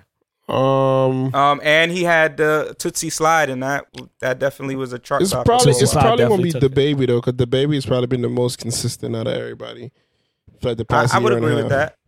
I Like, could see like that. consistently putting out songs that actually Okay. did pretty good. Drake is Drake, so we can't disagree with Drake. Roddy is good. He came up, but I think the baby, in terms of consistency and putting out records and actually having like a bunch of different songs, I think the baby did it. Best female hip hop artist is Cardi B, Doja Cat, Lizzo, Megan Thee Stallion, Nicki Minaj, and Sweetie. Meg. Damn, I I'm might have to going give it to Dojo, and I don't even fuck with her. Doja's not getting that, Yeah, Doja- especially not with the Doja- with the nah. controversy. Dojo Like, has some BET dope is ass not giving records. her that award. She has some dope records. She did, but BT is not going to. Definitely. BT does not want that controversy. It's gonna go to of- Meg, bro. Yeah, that's Meg or Nicki Minaj, and I don't know why they would give it to Nicki, but I could see them giving it to Nicki. What if niggas swindle That's and gonna just be give it Meg. to Erica Banks to fucking spite Meg Thee Stallion? What if they just give it to Erica Banks?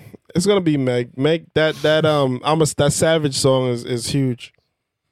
Yes, that you're true. It's huge because Yes. of fucking Beyonce's remix. Nah, it was big before Beyonce's remix.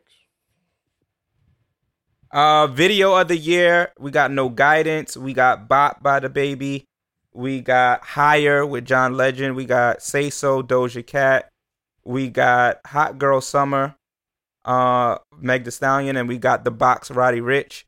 I'm going to go with Chris Brown. for I that haven't one. seen more than half of those videos. I'm gonna have to go with No Guidance.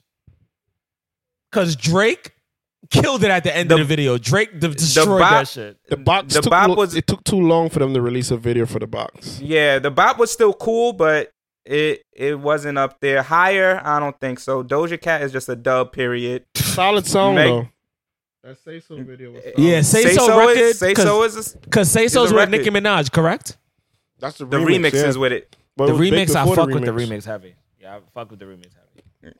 Nah, Say So is a lit song, but it's just a dub for Doja. It's over for her. It's over for sure. I'm I agree with that a 100%. smoke to some hookah and play Dojo just cause.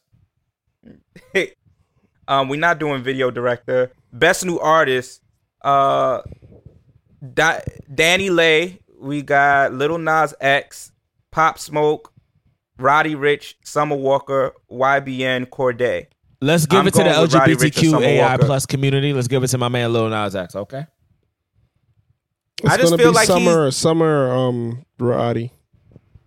Yeah, I feel like he's been out for a minute. So I'm Yeah, Nas If he X does isn't a get part it- of this conversation no more. Country Road was the biggest record of 2019. The biggest record, son. was it 2019 or 2018? I feel like that was 2018. I'm about to look that shit up right now. I feel like that came out 2018, but we might be wrong. It might just had went up the charts really fast. Okay. Yeah, let's check that. It might Either be way- 2019 though. It might be 2019 because that joint shot up the charts. Like I mean, the extremely shit had- fast. Either way, 36 remixes. let's give it up to the LGBTQ AI plus because they always feel like we leave them out. Let's give these niggas an award, okay? It says 1 year ago, bro. Damn, 2019 is literally 1 year ago. God damn. So it's definitely. I'm looking at the official video right now. Yep, Listen, May I don't know. 17th, 2019, son. Listen, I don't know about y'all, but I'm gonna Interesting. take my horse to the Old Town Road and I'm gonna ride that motherfucker till I can't no more, okay? That song that's probably the biggest record of 2019 for sure. So he's in. I mean, he's in the running. I still would say Roddy Ricch and Summer might edge him out, but he's definitely the third member of that Okay.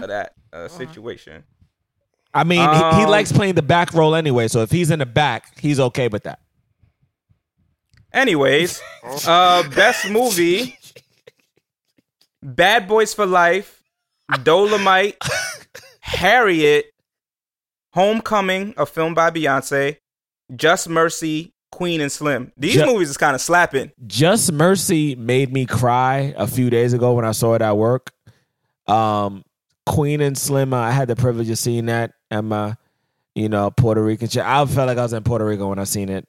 Queen and Slim fucked me up. Homecoming was nostalgic of all of the historical black colleges.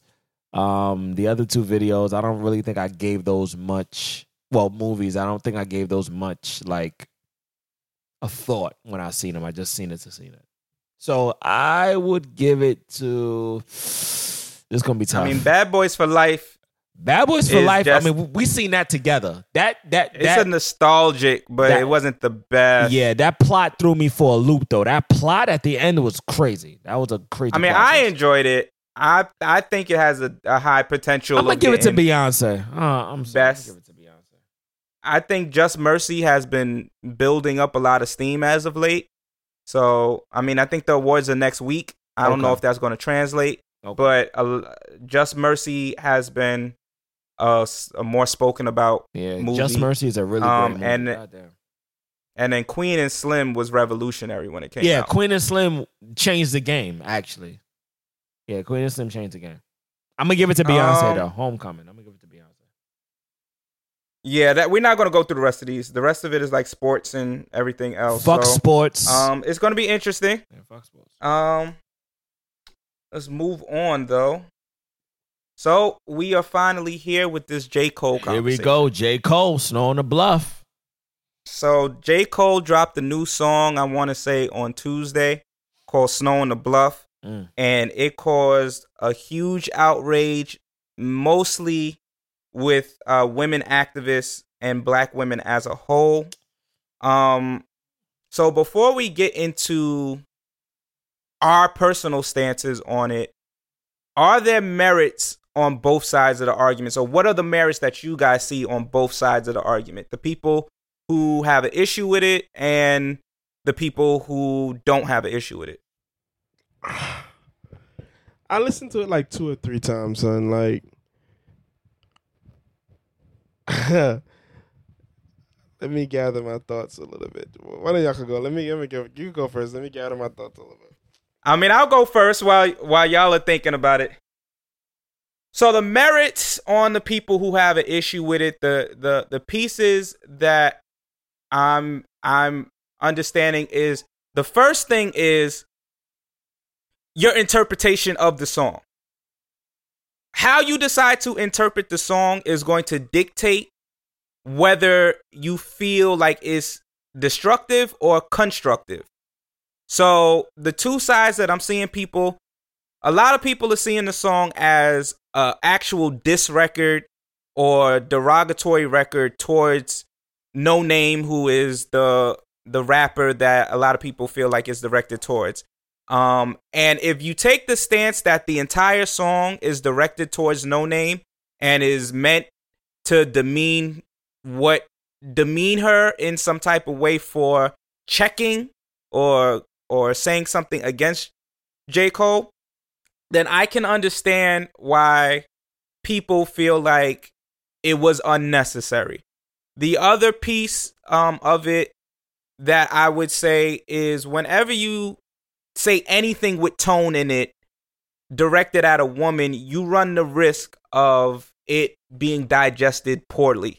Now, on the other side, and this is how I feel personally, I don't think that the record was about No Name in totality. Like, I think that J. Cole, in my opinion, because there's obviously different interpretations, I think in my opinion, J. Cole was being introspective and using a situation that he personally went through to then make a commentary on social discourse that's happening right now in America between black people who consider themselves woke, who consider themselves activists, who consider themselves on the front line, and just black in general. I see on an everyday basis exactly what he was talking about in that song. And you can take No Name out of it, and you can put men in there, you could put women in there, but there's a lot of discourse happening, especially around Black lives and what we're supposed to do in terms of the movement. You got people arguing with people over looting. Should we be looting? Should we not? We got people arguing about rioting. Should we be rioting? Should we not? We got people arguing about protesting. Is it even worth it? Does it work? And the discourse is nasty. between people. It's not on some like, well, if that's how you feel, that's how you feel. And I think he used that interaction between him and if it's Miss No Name or if rapper No Name, if it's between her and him, he's using that conversation to then reflect on how he felt, his mistakes and how he handled the information he received, and then the final conclusion that he came to where it was like, damn, you know what? I thought I was doing enough, but maybe I'm not.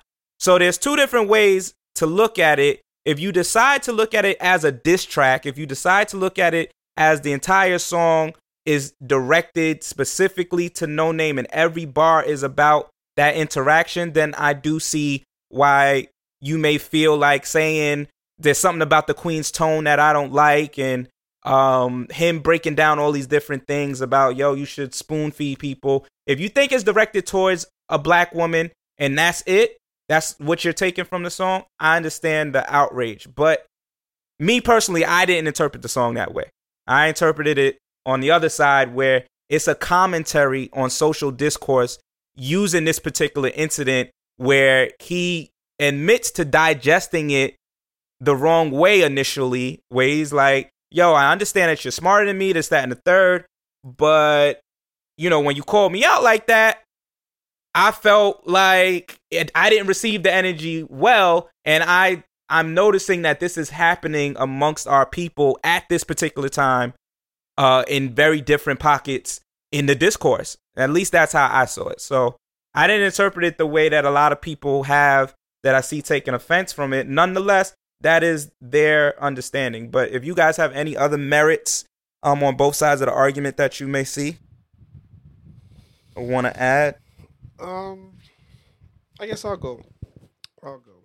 So, you know, I think when I first heard the record, how I interpreted the record is just him saying basically like, listen, he perceives her to be a smart, intelligent person, but don't let your personal biases or your personal beliefs overshadow. Let me plug this shit out, son. I'm plugging into my charger and it keeps fucking falling every time I move. And I see a lot of people do this thing where they criticize people simply because they're ignorant of something. And I just feel like a lot of times, rather than trying to just educate people, don't stop going into this phase of criticizing them simply because they're not aware or as aware as you are or as enlightened as you are. So, you know, enlightened. We got to keep it a stack. We really do. And I said this online. There are literally, like, let us all stop the conversation for one moment and really be real with each other.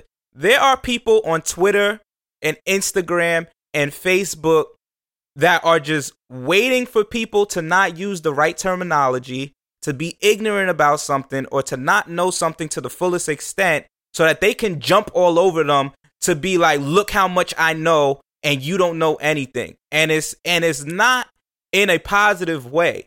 It's not in a way where they're trying to teach that person or even put them on a path for them to learn themselves. It's oftentimes, and I see the interactions, like I don't always engage with it, but I literally look at it and it's always nasty. It's always like, oh, well, if you knew this, you wouldn't say that, stupid. And it's like specifically on Twitter, it's worse. On Twitter is the worst. And that should be, I was at the other day I went to one of my friends, y'all know the rest. I pulled up over there and there was a clique of black excellence. I'm gonna put it like that. And I got looped into a conversation, and it was interesting because as I consider myself a researcher, and I try to educate myself as much as I can. But when you sit and you listen to certain things, and people tell you different things, and they present, I don't want to say alternative facts, but they present facts of their own findings, right, of their own research. It's an enlightenment, bro. And there's no reason for me. I never felt like I was being down talked or being, you know, like I was like they were like pitying my intelligence. It was literally like, yo, young black. And it's funny because they don't use the term black. So, you know, everything is, you know, brethren, sister, young melanated brother, shit like that. But just comparing our knowledges and, you know, how they felt about the whole Black Lives Matter movement and what their perspective is of that. And, you know, their knowledge on that and how they perceive it and all this extra stuff. And I like that. If I'm not as knowledgeable, if I'm ignorant to something, don't criticize me because I just don't have the same wealth of knowledge as you do. Instead, try to educate me on it, and don't do it in a way that you're the word isn't coming to my head right now. Demeaning. Like don't try to demean me like as if though I'm not just as intelligent. It's just a matter of you have a further knowledge on this than I do. So educate me on it so that I can now take that said knowledge and pass it on to my people now. Because the point is to spread the knowledge. And if the point is to spread the knowledge, that's where we come into a little bit of an issue. I don't think the point is for some individuals. I don't think the point is to spread knowledge. I think the point is to get a bunch of likes and retweets. I think the point sometimes is to be heralded as some form of a hero by checking someone that's ignorant. And now, don't get me wrong. There are instances where the ignorance is either willfully, you're willfully being ignorant and you're saying things to trigger people. And obviously you should be checked for that. But then there are instances where someone simply just does not know, or their belief about something is different from yours. And that doesn't necessarily mean you have to attack them because they believe something differently. And let's make the conversation clear. We're talking about attacking somebody. And that is the difference, because I see this narrative being pushed too about, well, a black woman's job isn't to spoon feed a grown ass man knowledge. He can go on Google just like she can. We are missing the fucking point with that. Like, that is nowhere. It has nothing to do with black men versus black women. That's number one. Nobody learns. The majority of people do not learn well by being demeaned while also being taught. So if you bring it back to school, and somebody had wrote this and I agree with it. If you bring it back to school, the teachers that you liked weren't the teachers that made you feel less than. In fact, studies show the teachers that made you feel like you couldn't make it or whatever the case is tend to lower your ability to feel like you can get the work done.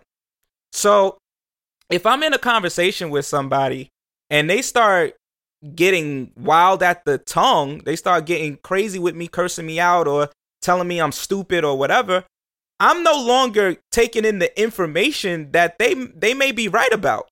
They might have all the facts that I don't have. I'm more focused now on the fact that you're cursing me out or your energy is being wild, rude, and reckless. And now I'm trying to match that energy, or I may match that energy. So I think we got to step away from this narrative that, oh, well, she shouldn't have to spoon feed him. If the point and if the mission is to get us all on the same page and get everybody to be knowledgeable, then there should be no reason why she wouldn't want to give that information willingly. It's nobody's job to give anybody any said information. But if my mission is to teach my brothers and sisters that they're ignorant in what they know at the moment and they need to be looking at it from another perspective, then I have to meet certain people where they're at. That's the real reality. We are educators. If I tell some of these kids what I really want to tell them sometimes when they're giving us a hard time about learning something, them kids would hate us and they would not learn from us. You have to meet them where they're at all the time. You have to literally sit there and be like, damn, I'm breaking this down. I'm getting frustrated. But if I sit here and spaz out on them, they're not going to come back to this program or they're not going to listen to me no more. And I get it. Somebody made a point that was like, oh, well, sometimes if you say something harshly to somebody, they get it quicker than if you give it to them softly. Like you get spanked for touching something, you're less likely to do it than, if I say don't do it, don't do it, don't do it. But if I slap you and say don't do it, as a child, you may not do it again. Yes and no. That doesn't work in every scenario, especially not online, where I can't tell your tone, I can't read the room, I can't read your face. All I know is that if I'm reading these words and they look like attacking words, my defenses are going to go up. And our quote unquote woke people have to realize that if you're only talking to other quote unquote woke people, it's defeating the purpose.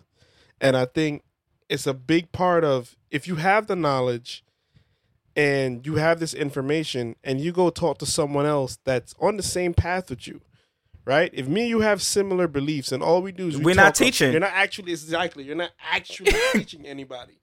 The point is to take that knowledge and spread it to the people who don't have the same depth. And that's how you spread the knowledge. That's how you effectively make people get the understanding. If you want other people to be woke, and if you want other people to have a more vast knowledge about our culture, about our history, about what it means to be black and what it means to stand up for your rights and all these extra stuff, you can't do that only surrounding yourself with people who have those interests as well. I know we talk about all the time, surround yourself with people with the similar interests, but when it comes to knowledge, it's a little bit more different than that. If you're making it your mission to educate people, if you're saying that's part of what you do or what you want, then yeah, sometimes that includes being in uncomfortable conversations with people that are not on the exact same page as you. And as much as information keeps changing nowadays, one moment we support Black Lives Matter, then I'm seeing 1,000 posts about, oh, well, where's the money for Black Lives Matter going? We shouldn't support them. Da da da da. Like when the information changes day to day, you can't be upset at somebody not knowing what you know or what you perceive to know. And then, Facts. As you said, Flo, it's not alternative facts, but you can find a fact to back up your point of view almost anywhere on the internet nowadays. Facts. You can find a conspiracy theory and all the facts that support that evidence. You can find evidence that debunks it. Like, so knowledge is not so concrete that everybody knows it. And a lot of certain things are still theories. They're not fact. They're theories that people have subscribed themselves to because it makes sense to them. And that's okay. But you can't get mad when someone says, oh, I know about that theory, but I think about it differently. You guys can have a discourse, but then when it starts getting nasty, it's like, all right. And I'm not saying that that's what happened with No Name. She put out a tweet that basically challenged the black leaders that she felt, could have been doing more. And we don't really know who she was talking about or where that came from. But J. Cole felt like it might have been directed towards him. That's the narrative being painted. We don't even know if his response was in regards to her. So that brings me to the next question, though. Do we feel like this song is being taken out of context? Yeah, the song is definitely being taken out of context because I feel like people listen to J. Cole and then listen to what J. Cole had to say. And there's a difference. What do you mean by that? So I feel like they listened to J. Cole because they know J. Cole speaks on these issues. He's been speaking on these issues for years, but they didn't listen to the song because they felt like the song attacked what they believed in. And because most people that I feel like listened to the record were people that were at the time emotionally unstable in whether or not J. Cole was addressing the issue versus coming at them.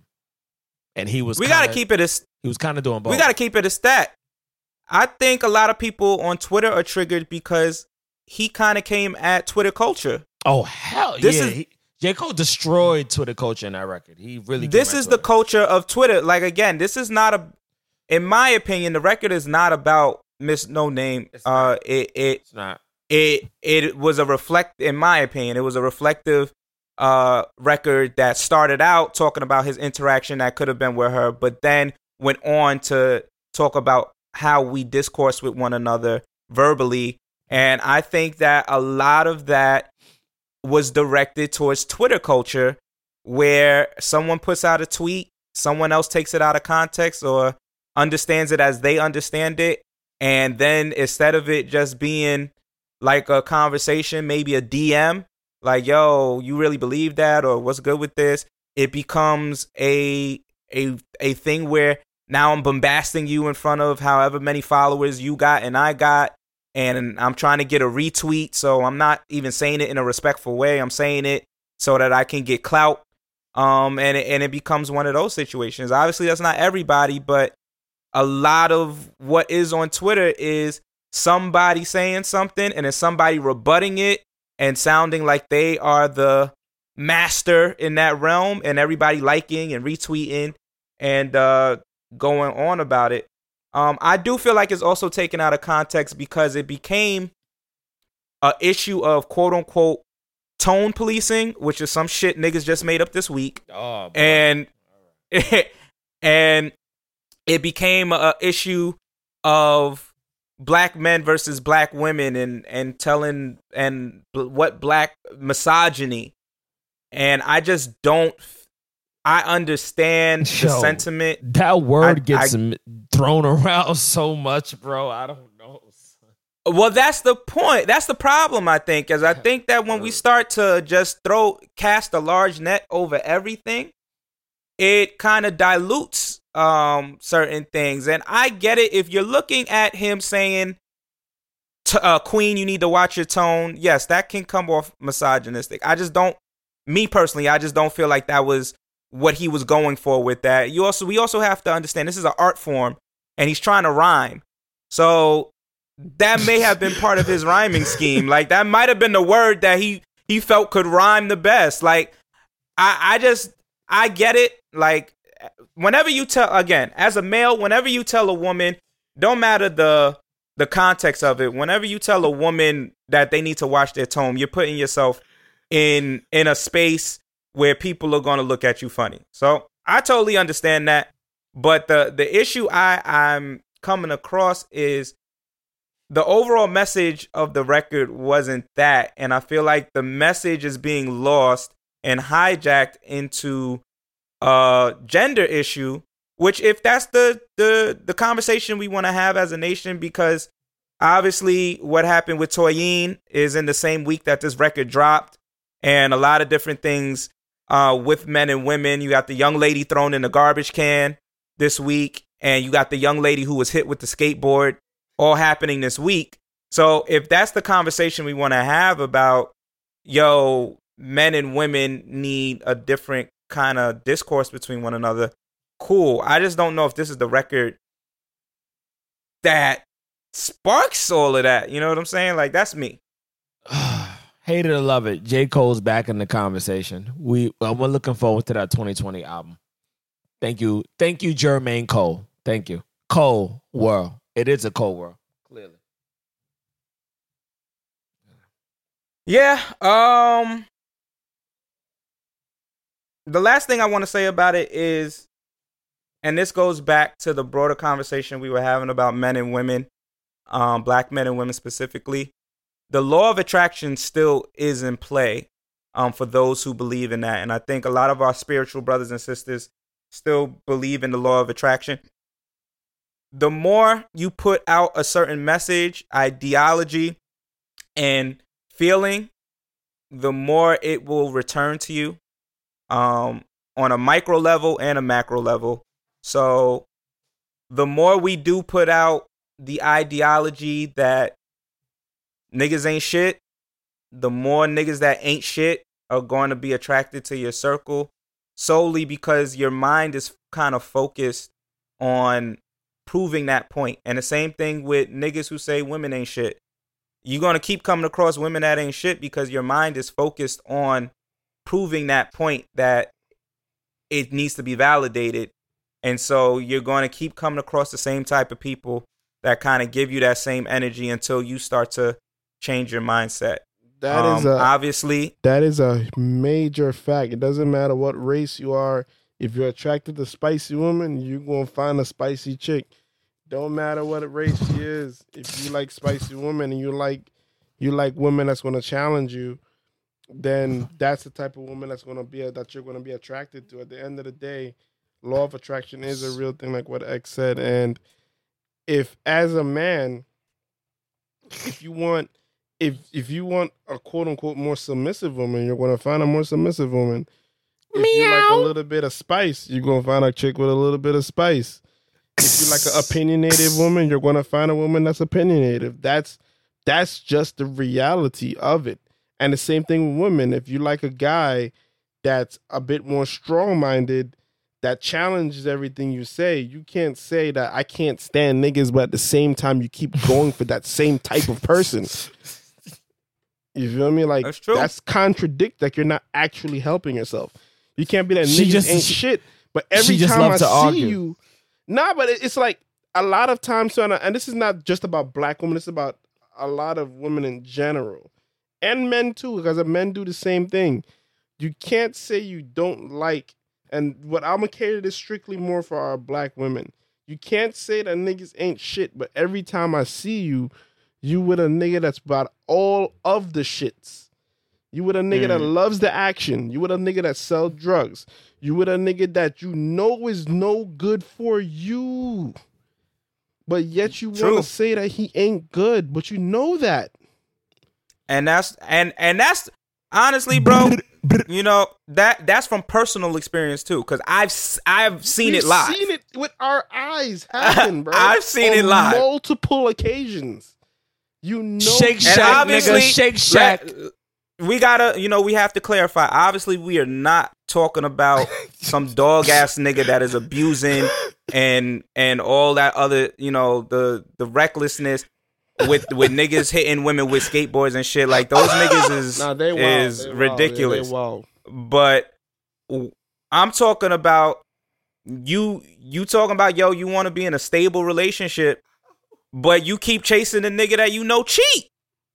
And this nigga done cheated on you already.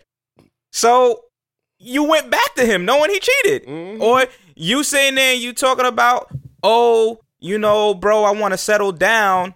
But you in the club every night trying to get on something. Trying to get some new ass. Or you going to say, oh, this and that. Niggas ain't shit. Niggas ain't that. Well, yet you talking to 5 different dudes. 5. You know what I mean? You talking to 5 different dudes. Or you going to say, oh, this thing is a bum, but you knew he didn't have a job. You can't. Yo,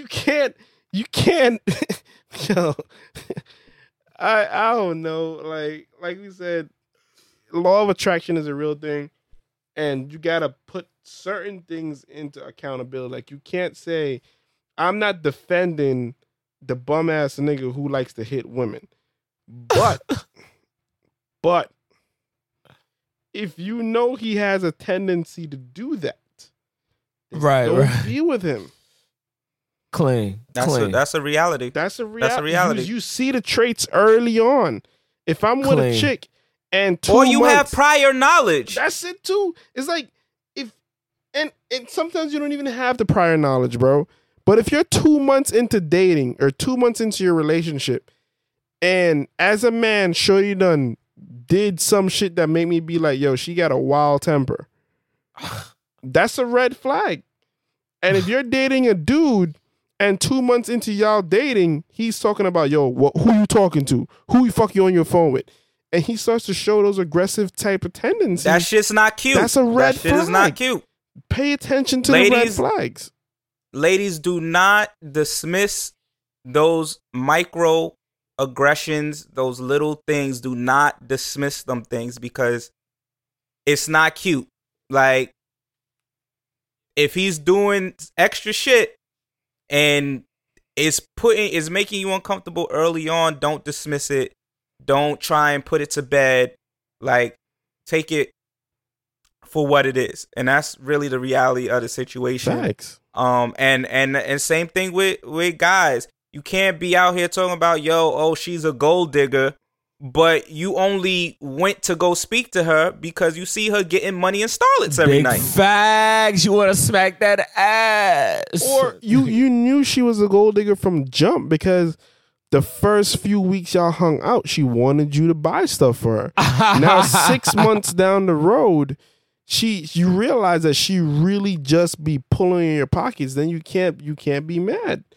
I'm also talking about the niggas that be creeping on Instagram. They see the little starlets posting their pictures every now and then get mad when the only time shorty want to see you is at starlets when you spending 2 racks. Like you didn't get got, sir. You put yourself in that position to have shorty run your pockets. And then you want to run around calling all women gold diggers, and that ain't it. Like that's not it. You attracted that. You were okay with that until you weren't, and that was probably when you realized you couldn't pay your rent. That's a fact. Like it's an interesting thing. It's just like, yo, you can't. You gotta look at the, that they're saying that they say you can't turn and I ain't gonna say that. But at the end of the day, you can't turn a hoe into a housewife. I got you, brother. I mean, you could possibly can. You possibly can. Which one of us has done that on the podcast? If you've met a shorty and you know she likes to go clubbing, you know she's about that party. None life, of us. You can't expect her to completely change just because now you're in a relationship and you demand her to be chill bill with you now. That's not and you how can't it's demand shit. You can't. I was having a conversation with a young lady yesterday, and it's funny. We were speaking about the same exact thing. You can't demand anything from anybody. It's either y'all on the same page, y'all working to be on the same page, or y'all not. So I can tell you, like, yo, I kind of have an issue with this, that, and the third, and it's still up to the person I'm with to be like, okay, or that's good for you, nigga. I'm still about to be out in these clubs. Right, like I'm still about to dig deep to in her backside. Facts. I'm about to bust it open at wherever. So it's like you really can't demand anything from anybody. So how you get upset when now all of a sudden she's not doing things that you think she's supposed to be doing? Like that's just it's all part of the same system. You gotta really put out what you want to come back to you. Speaking of something that we are not manifesting, niggas dragged Kendrick. So Top Dog said, yeah, Kendrick ain't dropping that album because y'all niggas don't appreciate him. After people kind of was coming at him talking about he hasn't been out here doing a lot for the movement. Little did they know that Kendrick has been to a few protests, marching with the people. So yeah, that's what Twitter culture has manifested. Gospel rapper Lecrae. I know y'all niggas saw this shit. Shout out to my nigga Lecrae. His name is spelled wrong on our agenda, but shout out to Lecrae. Lecrae went on a TV show. Okay. And there were 2 white pastors, and one of the pastors said that slavery was a blessing for white folks. And Lecrae just sat there and nodded his head. And a lot of people dragged him because he didn't acknowledge what the pastor said or check the pastor. Damn. So are people being unfair in that, or what? How do you guys feel?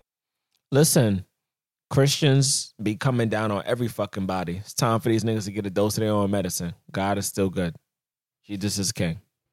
I'm not going to say, maybe he used the wrong term, blessing, but in a small sense, it was a blessing for them because it gave them a hell of a head start against everybody else. They literally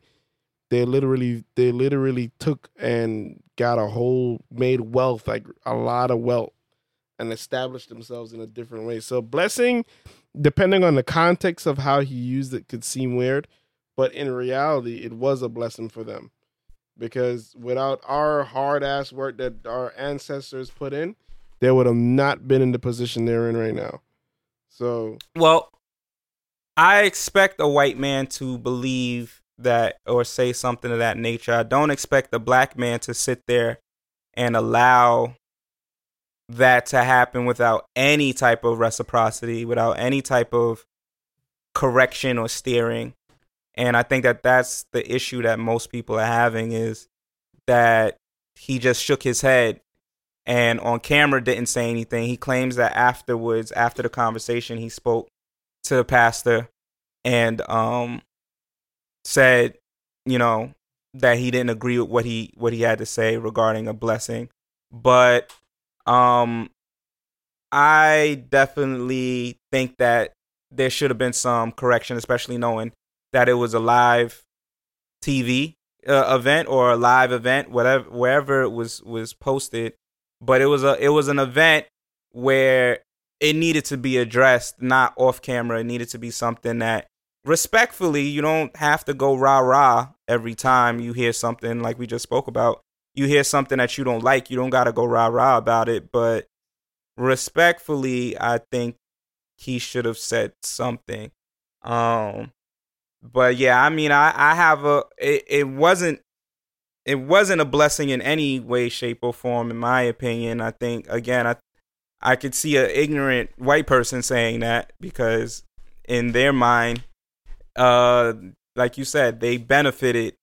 But anything that deals with children losing hands and feet because a slave master wants to chop it off to teach his slaves a lesson, any situation with people getting raped and all of that, you could delude yourself into believing that's some form of a blessing, but that's nothing but evil shit that you're doing. So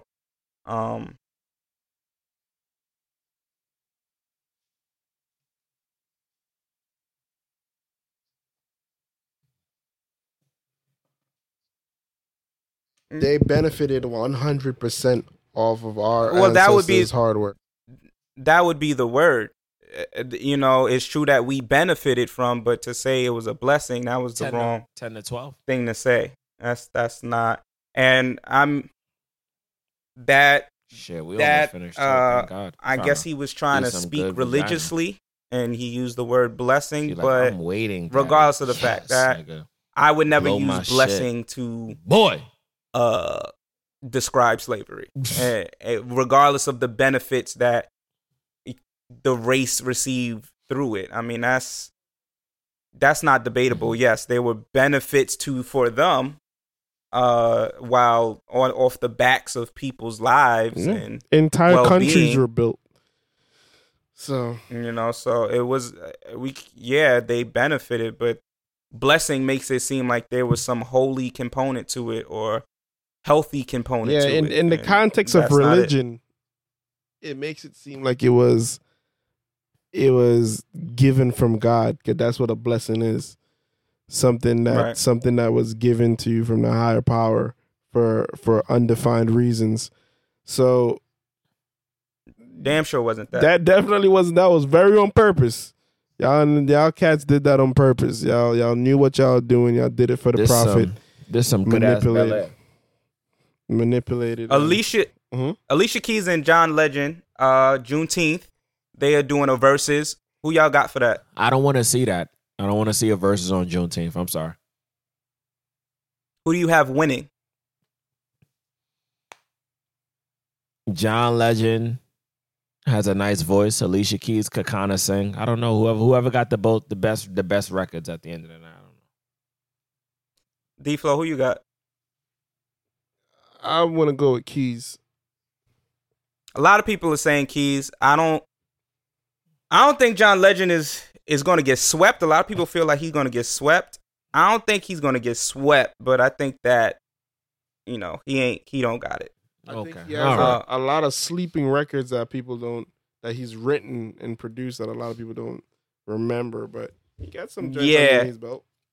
Because early 2000s, John Legend was slapping, and I don't think people remember. He was killing for a bit when Kanye first came out. It was him, John Legend, and Common all day. All right. Okay. Moving right along. Thank you, John Legend. Okay. So a lot of people have been criticizing the protests as of late. People coming at Black Lives Matter, as I spoke about earlier. People criticizing painting on the streets. People criticizing businesses changing racist mascots and stuff like that. are we going to derail the movement through just criticizing, or is there a benefit to criticizing these things? We're not gonna derail the movement, but you can't tell me that Netflix all of a sudden is gonna change their fucking logo and then put, when you go on Netflix, the first thing you see is view the Black Lives Matter collection. Are y'all fucking kidding me? Now? Nah, I'm off that. I go to fucking Amazon. Amazon got the same shit. I think they named it something different, but it was basically the Black Lives Matter collection. They show you all these movies. By the way, Just Mercy used to be a movie that you had to purchase on Amazon. Guess fucking what? Just Mercy is a free fucking movie on Amazon. I'm not here for this shit. Companies is donating money to these organizations, to Black Lives Matter, to these CBOs, to these churches. I'm like, all of a sudden, everybody, and we said this on the podcast, everybody's jumping behind the wagon to see how their company can serve in this relevancy period of Black Lives Matter. Get the fuck out of here. I'm Gucci, bro. I'm not falling for the okie doke. I'm sorry, Mr. Jones. I'm not drinking your Kool-Aid. I'm not. In the words of Hove, I don't believe you. You're going to need some more people. I don't believe you. I don't believe you. I mean, I get the sentiment. I don't see the issue with them donating millions of dollars and things of that nature. I think it's a cover-up. I think it's to shut us up. I hear you, but I don't really see a benefit for them doing that besides being in the news cycle for a week, saying that they were on the right side of things. I mean, you have a valid point in people like Taco Bell, who put up last week, they put up a message saying they stand with Black Lives Matter, but then fired a young man this week for wearing a Black Lives Matters mask. Trash. So like in that aspect of it, I agree that there are some companies just trying to be relevant and using the time and what's happening as a trend. But I also think that because we live in this type of society and age where everything is trendy, it's very hard to also parcel out who may be doing it because they actually want to make a difference. And I think that we have to kind of wait and see that. I would caution being cynical against everybody that is deciding to do something like doing little micro things that look big but really do nothing. I could definitely understand that. Like changing a mascot 60 years later or a century later after you've been using Aunt Jemima for whatever. But now you really are quote unquote taking heed to the moment. You know, that's not going to make me think that your company's not racist. So I definitely get that. But if you're donating $30 million to see police reform, or whatever have you, that's substantial to me. I think you're at least attempting to push things forward. I'm all for the support. I think the companies who have helped funded it, because I said it from a couple episodes back, it's going to take a lot of money. It's going to take a lot of resources, and you need the people to be in support of it. And, you know, in order for these things to happen, but a lot of it is clout. A lot of it is hype. A lot of it are just doing it because to save face, as they would say. A lot of them are just doing it because it seems like the right thing to do, quote unquote. So, you know, I just hope that it's more than a trend. And that's my biggest fear about all of this. I just don't it trends for a little bit and then it goes away. It goes away and we're back to the same place we are in. I hope that at the end of this we see real reform. We see real equality, because at the end of the day, it's not that only Black Lives Matter. It's a fact that our lives don't matter as much as y'all, apparently. So, 'cause that's what a lot of people a lot of people misconstrue. I had a big argument with a friend of mine the other day because they didn't comprehend why we're saying Black Lives Matter. Like we're trying to make our lives seem more important than everyone else. And it's not that. It's just that it's not as important as everybody else. I just don't understand how people get to that point. Like, I don't understand how people take Black Lives Matter to mean Black Lives Matter more than other people's lives. It's the complete opposite, bro. Like, I really got, I had to get a little bit irate about it because I'm just like, and it's funny because I was talking to a Spanish person, and he was just like, well, I just feel like y'all acting as if though like y'all matter more than everybody else. I said, yo, if you get pulled over by the police and I get pulled over by the police, I'm 3 times more likely to get locked up, my nigga. That's the fucking difference. Or die. Or die. I'm just like, that. If that doesn't make shit more relevant to you, my bro, I don't know what else to tell you. That's the whole point of saying my life matters too, bro. You get to go home after this. I might not. That's a flip of the coin for me. But it's most likely for you. That's the difference. And it's not until I've got that point across and he was just like, so that's how you guys perceive it? My nigga, that's what the fuck we mean. It's not a matter of perception. I mean, the words are literally Black Lives Matter. The words are not Black Lives Matter more. Put 2 at the end, it makes the difference. Like the slogan, we had to say Black Lives Matter too, guys. No, Black Lives Matter. It's a statement. Our lives matter because our lives are more at risk than everyone else. It's as simple as that. To my white friends who are on the fence, to my Hispanic friends who are on the fence, because I have a lot of Hispanic friends. You know, I come from a Hispanic country. Right. I have a lot of Hispanic friends who are on the fence about this.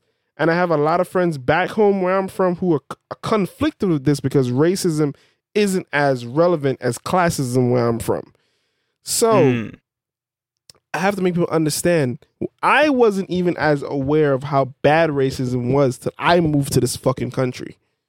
Because growing up, classism is the only thing you really worry about. It's the rich. It's either you're rich or you're poor. But racism wasn't as much of a big issue as it is over here. So have a clear understanding, guys. We're not saying that only Black Lives Matter. We're saying that our lives matter just as much as y'all. That's all we're saying.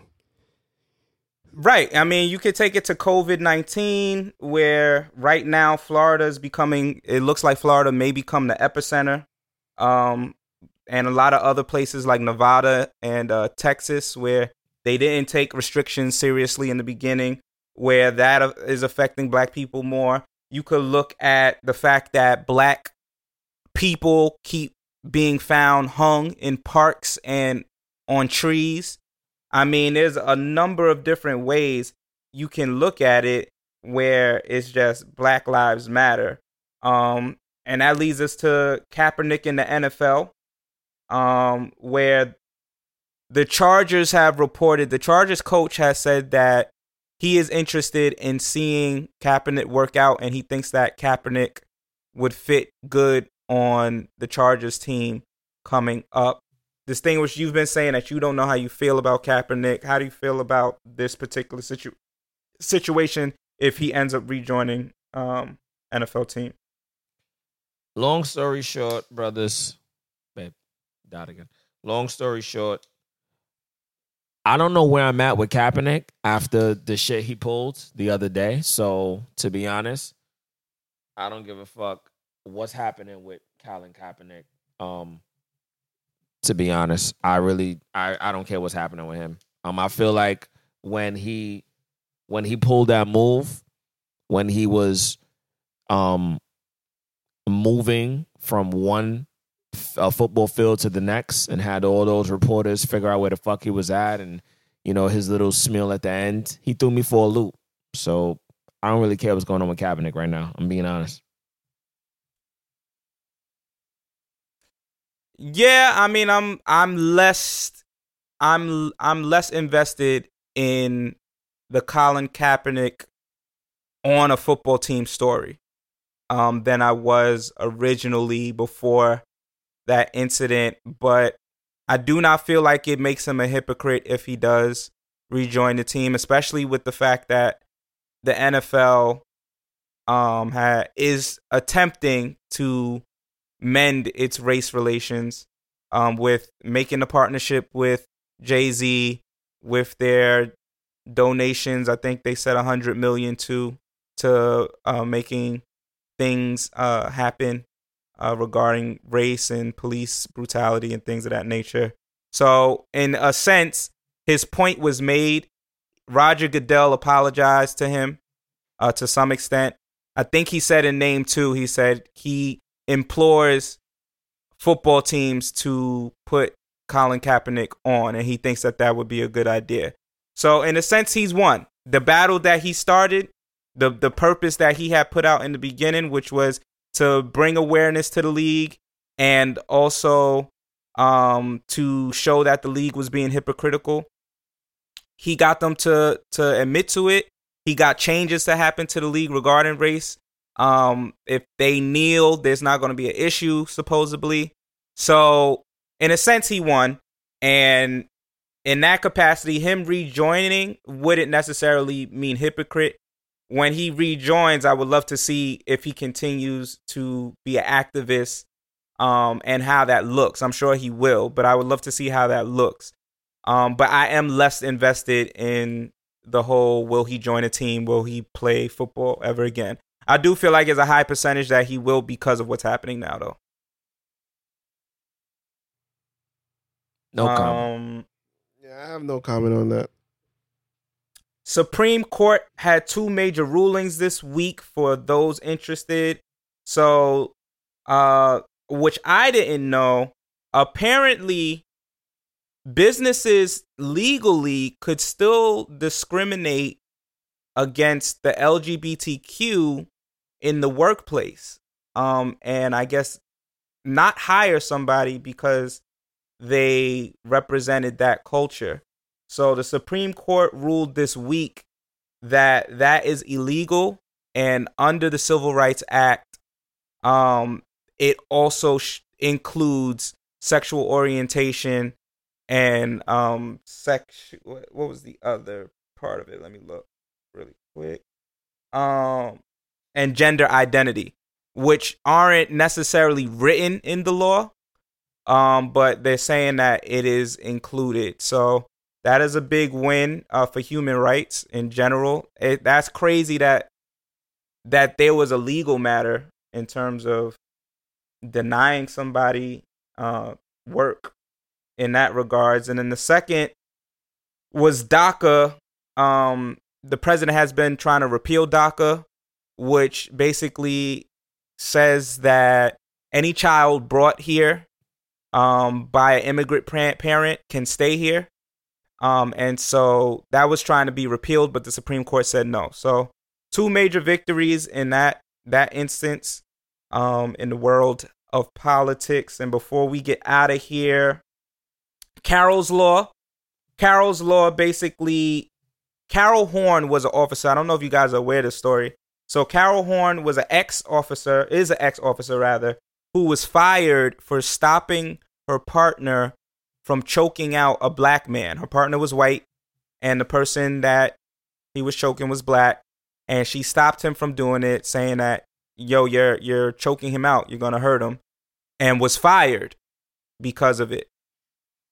So they took her pension away as well, and it got so bad that she was homeless at a point.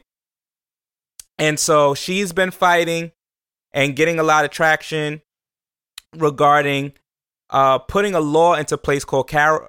I'm sorry, her name is not Carol, it is Carriole. Carriole's Law. And Carriole's Law basically would say that you are responsible to stop your partner in policing if they are doing something that is harming a perpetrator or harming someone who did something foul. So not only would it be illegal for a police department or police force to do something against you, because we all know about the blue wall and things like that, but you would actually be responsible to for stopping your partner from doing something against a perpetrator. Yeah, so the final 2 things before we go, John Bolton has a tell-all book coming out, and he basically says that Trump asked China for help for this election. And he also says that Trump has given dictators around the world, I guess, I don't know what you want to call them, but basically bribery in a sense is what he was alluding to. But a lot of people are kind of like, why now? Why are you willing to say something now, but you could have testified in front of the Senate when the Senate hearings were going? So a lot of people kind of discrediting that. And then finally, B. Simone got caught out here plagiarizing after talking about, if you got a 9 to 5, she don't want to fuck with you. Is this karma or like ironic? How do y'all feel about that statement now that this plagiarism thing is in play? I don't know, bro. She been wacky since the baby situation, so I don't know. It's very funny to see things kind of go full circle as quick as they did in terms of humility. Again, her preference is her preference, but it just seemed like the way what she meant kind of was alluding that entrepreneur was better than. And I guess it's not when you out here plagiarizing. And the book says it's written by you, but it's really written by your team, as you said. I hear you, man. And I'm talking. I'm sorry, bro. I just want to say, like, I'm a full believer in entrepreneurship, in being an entrepreneur. I do believe in this country, the only way to truly get wealth is being an entrepreneur. But, we're in a system where that's easier said than done to really gain success off of it. So a lot of us are stuck working a job. But, when it comes to her in particular, she's, like I said, I've just been off of it since I know she's just been doing certain things to the clout. So, yeah. What's the tough knot, broski? Yo, the tough knot is really and truly understand that there's a war going on outside we ain't safe from. All right? Everybody be safe on Juneteenth. By the time you hear this episode, it will be next week, Tuesday. Whatever the fuck you doing, whatever cause you're standing for, make sure you have your water. Don't expect these niggas at the protest and the demonstration and the rallies to have that for you, okay?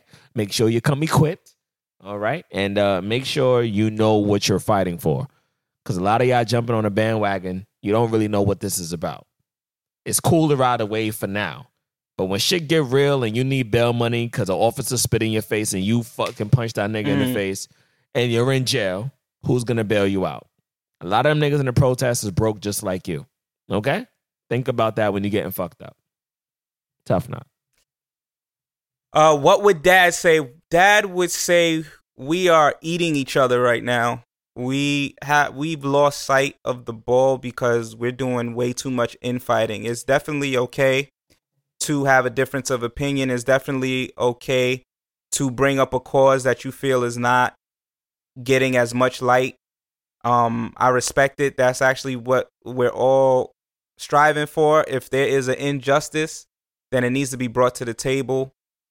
There just needs to be a different form of discourse between everybody, because we're missing the message a lot. I'm seeing a lot of conversations where both parties have valid points, but the message is being missed and people are dismissing each other solely because both parties want to curse each other out instead of really educate and teach each other.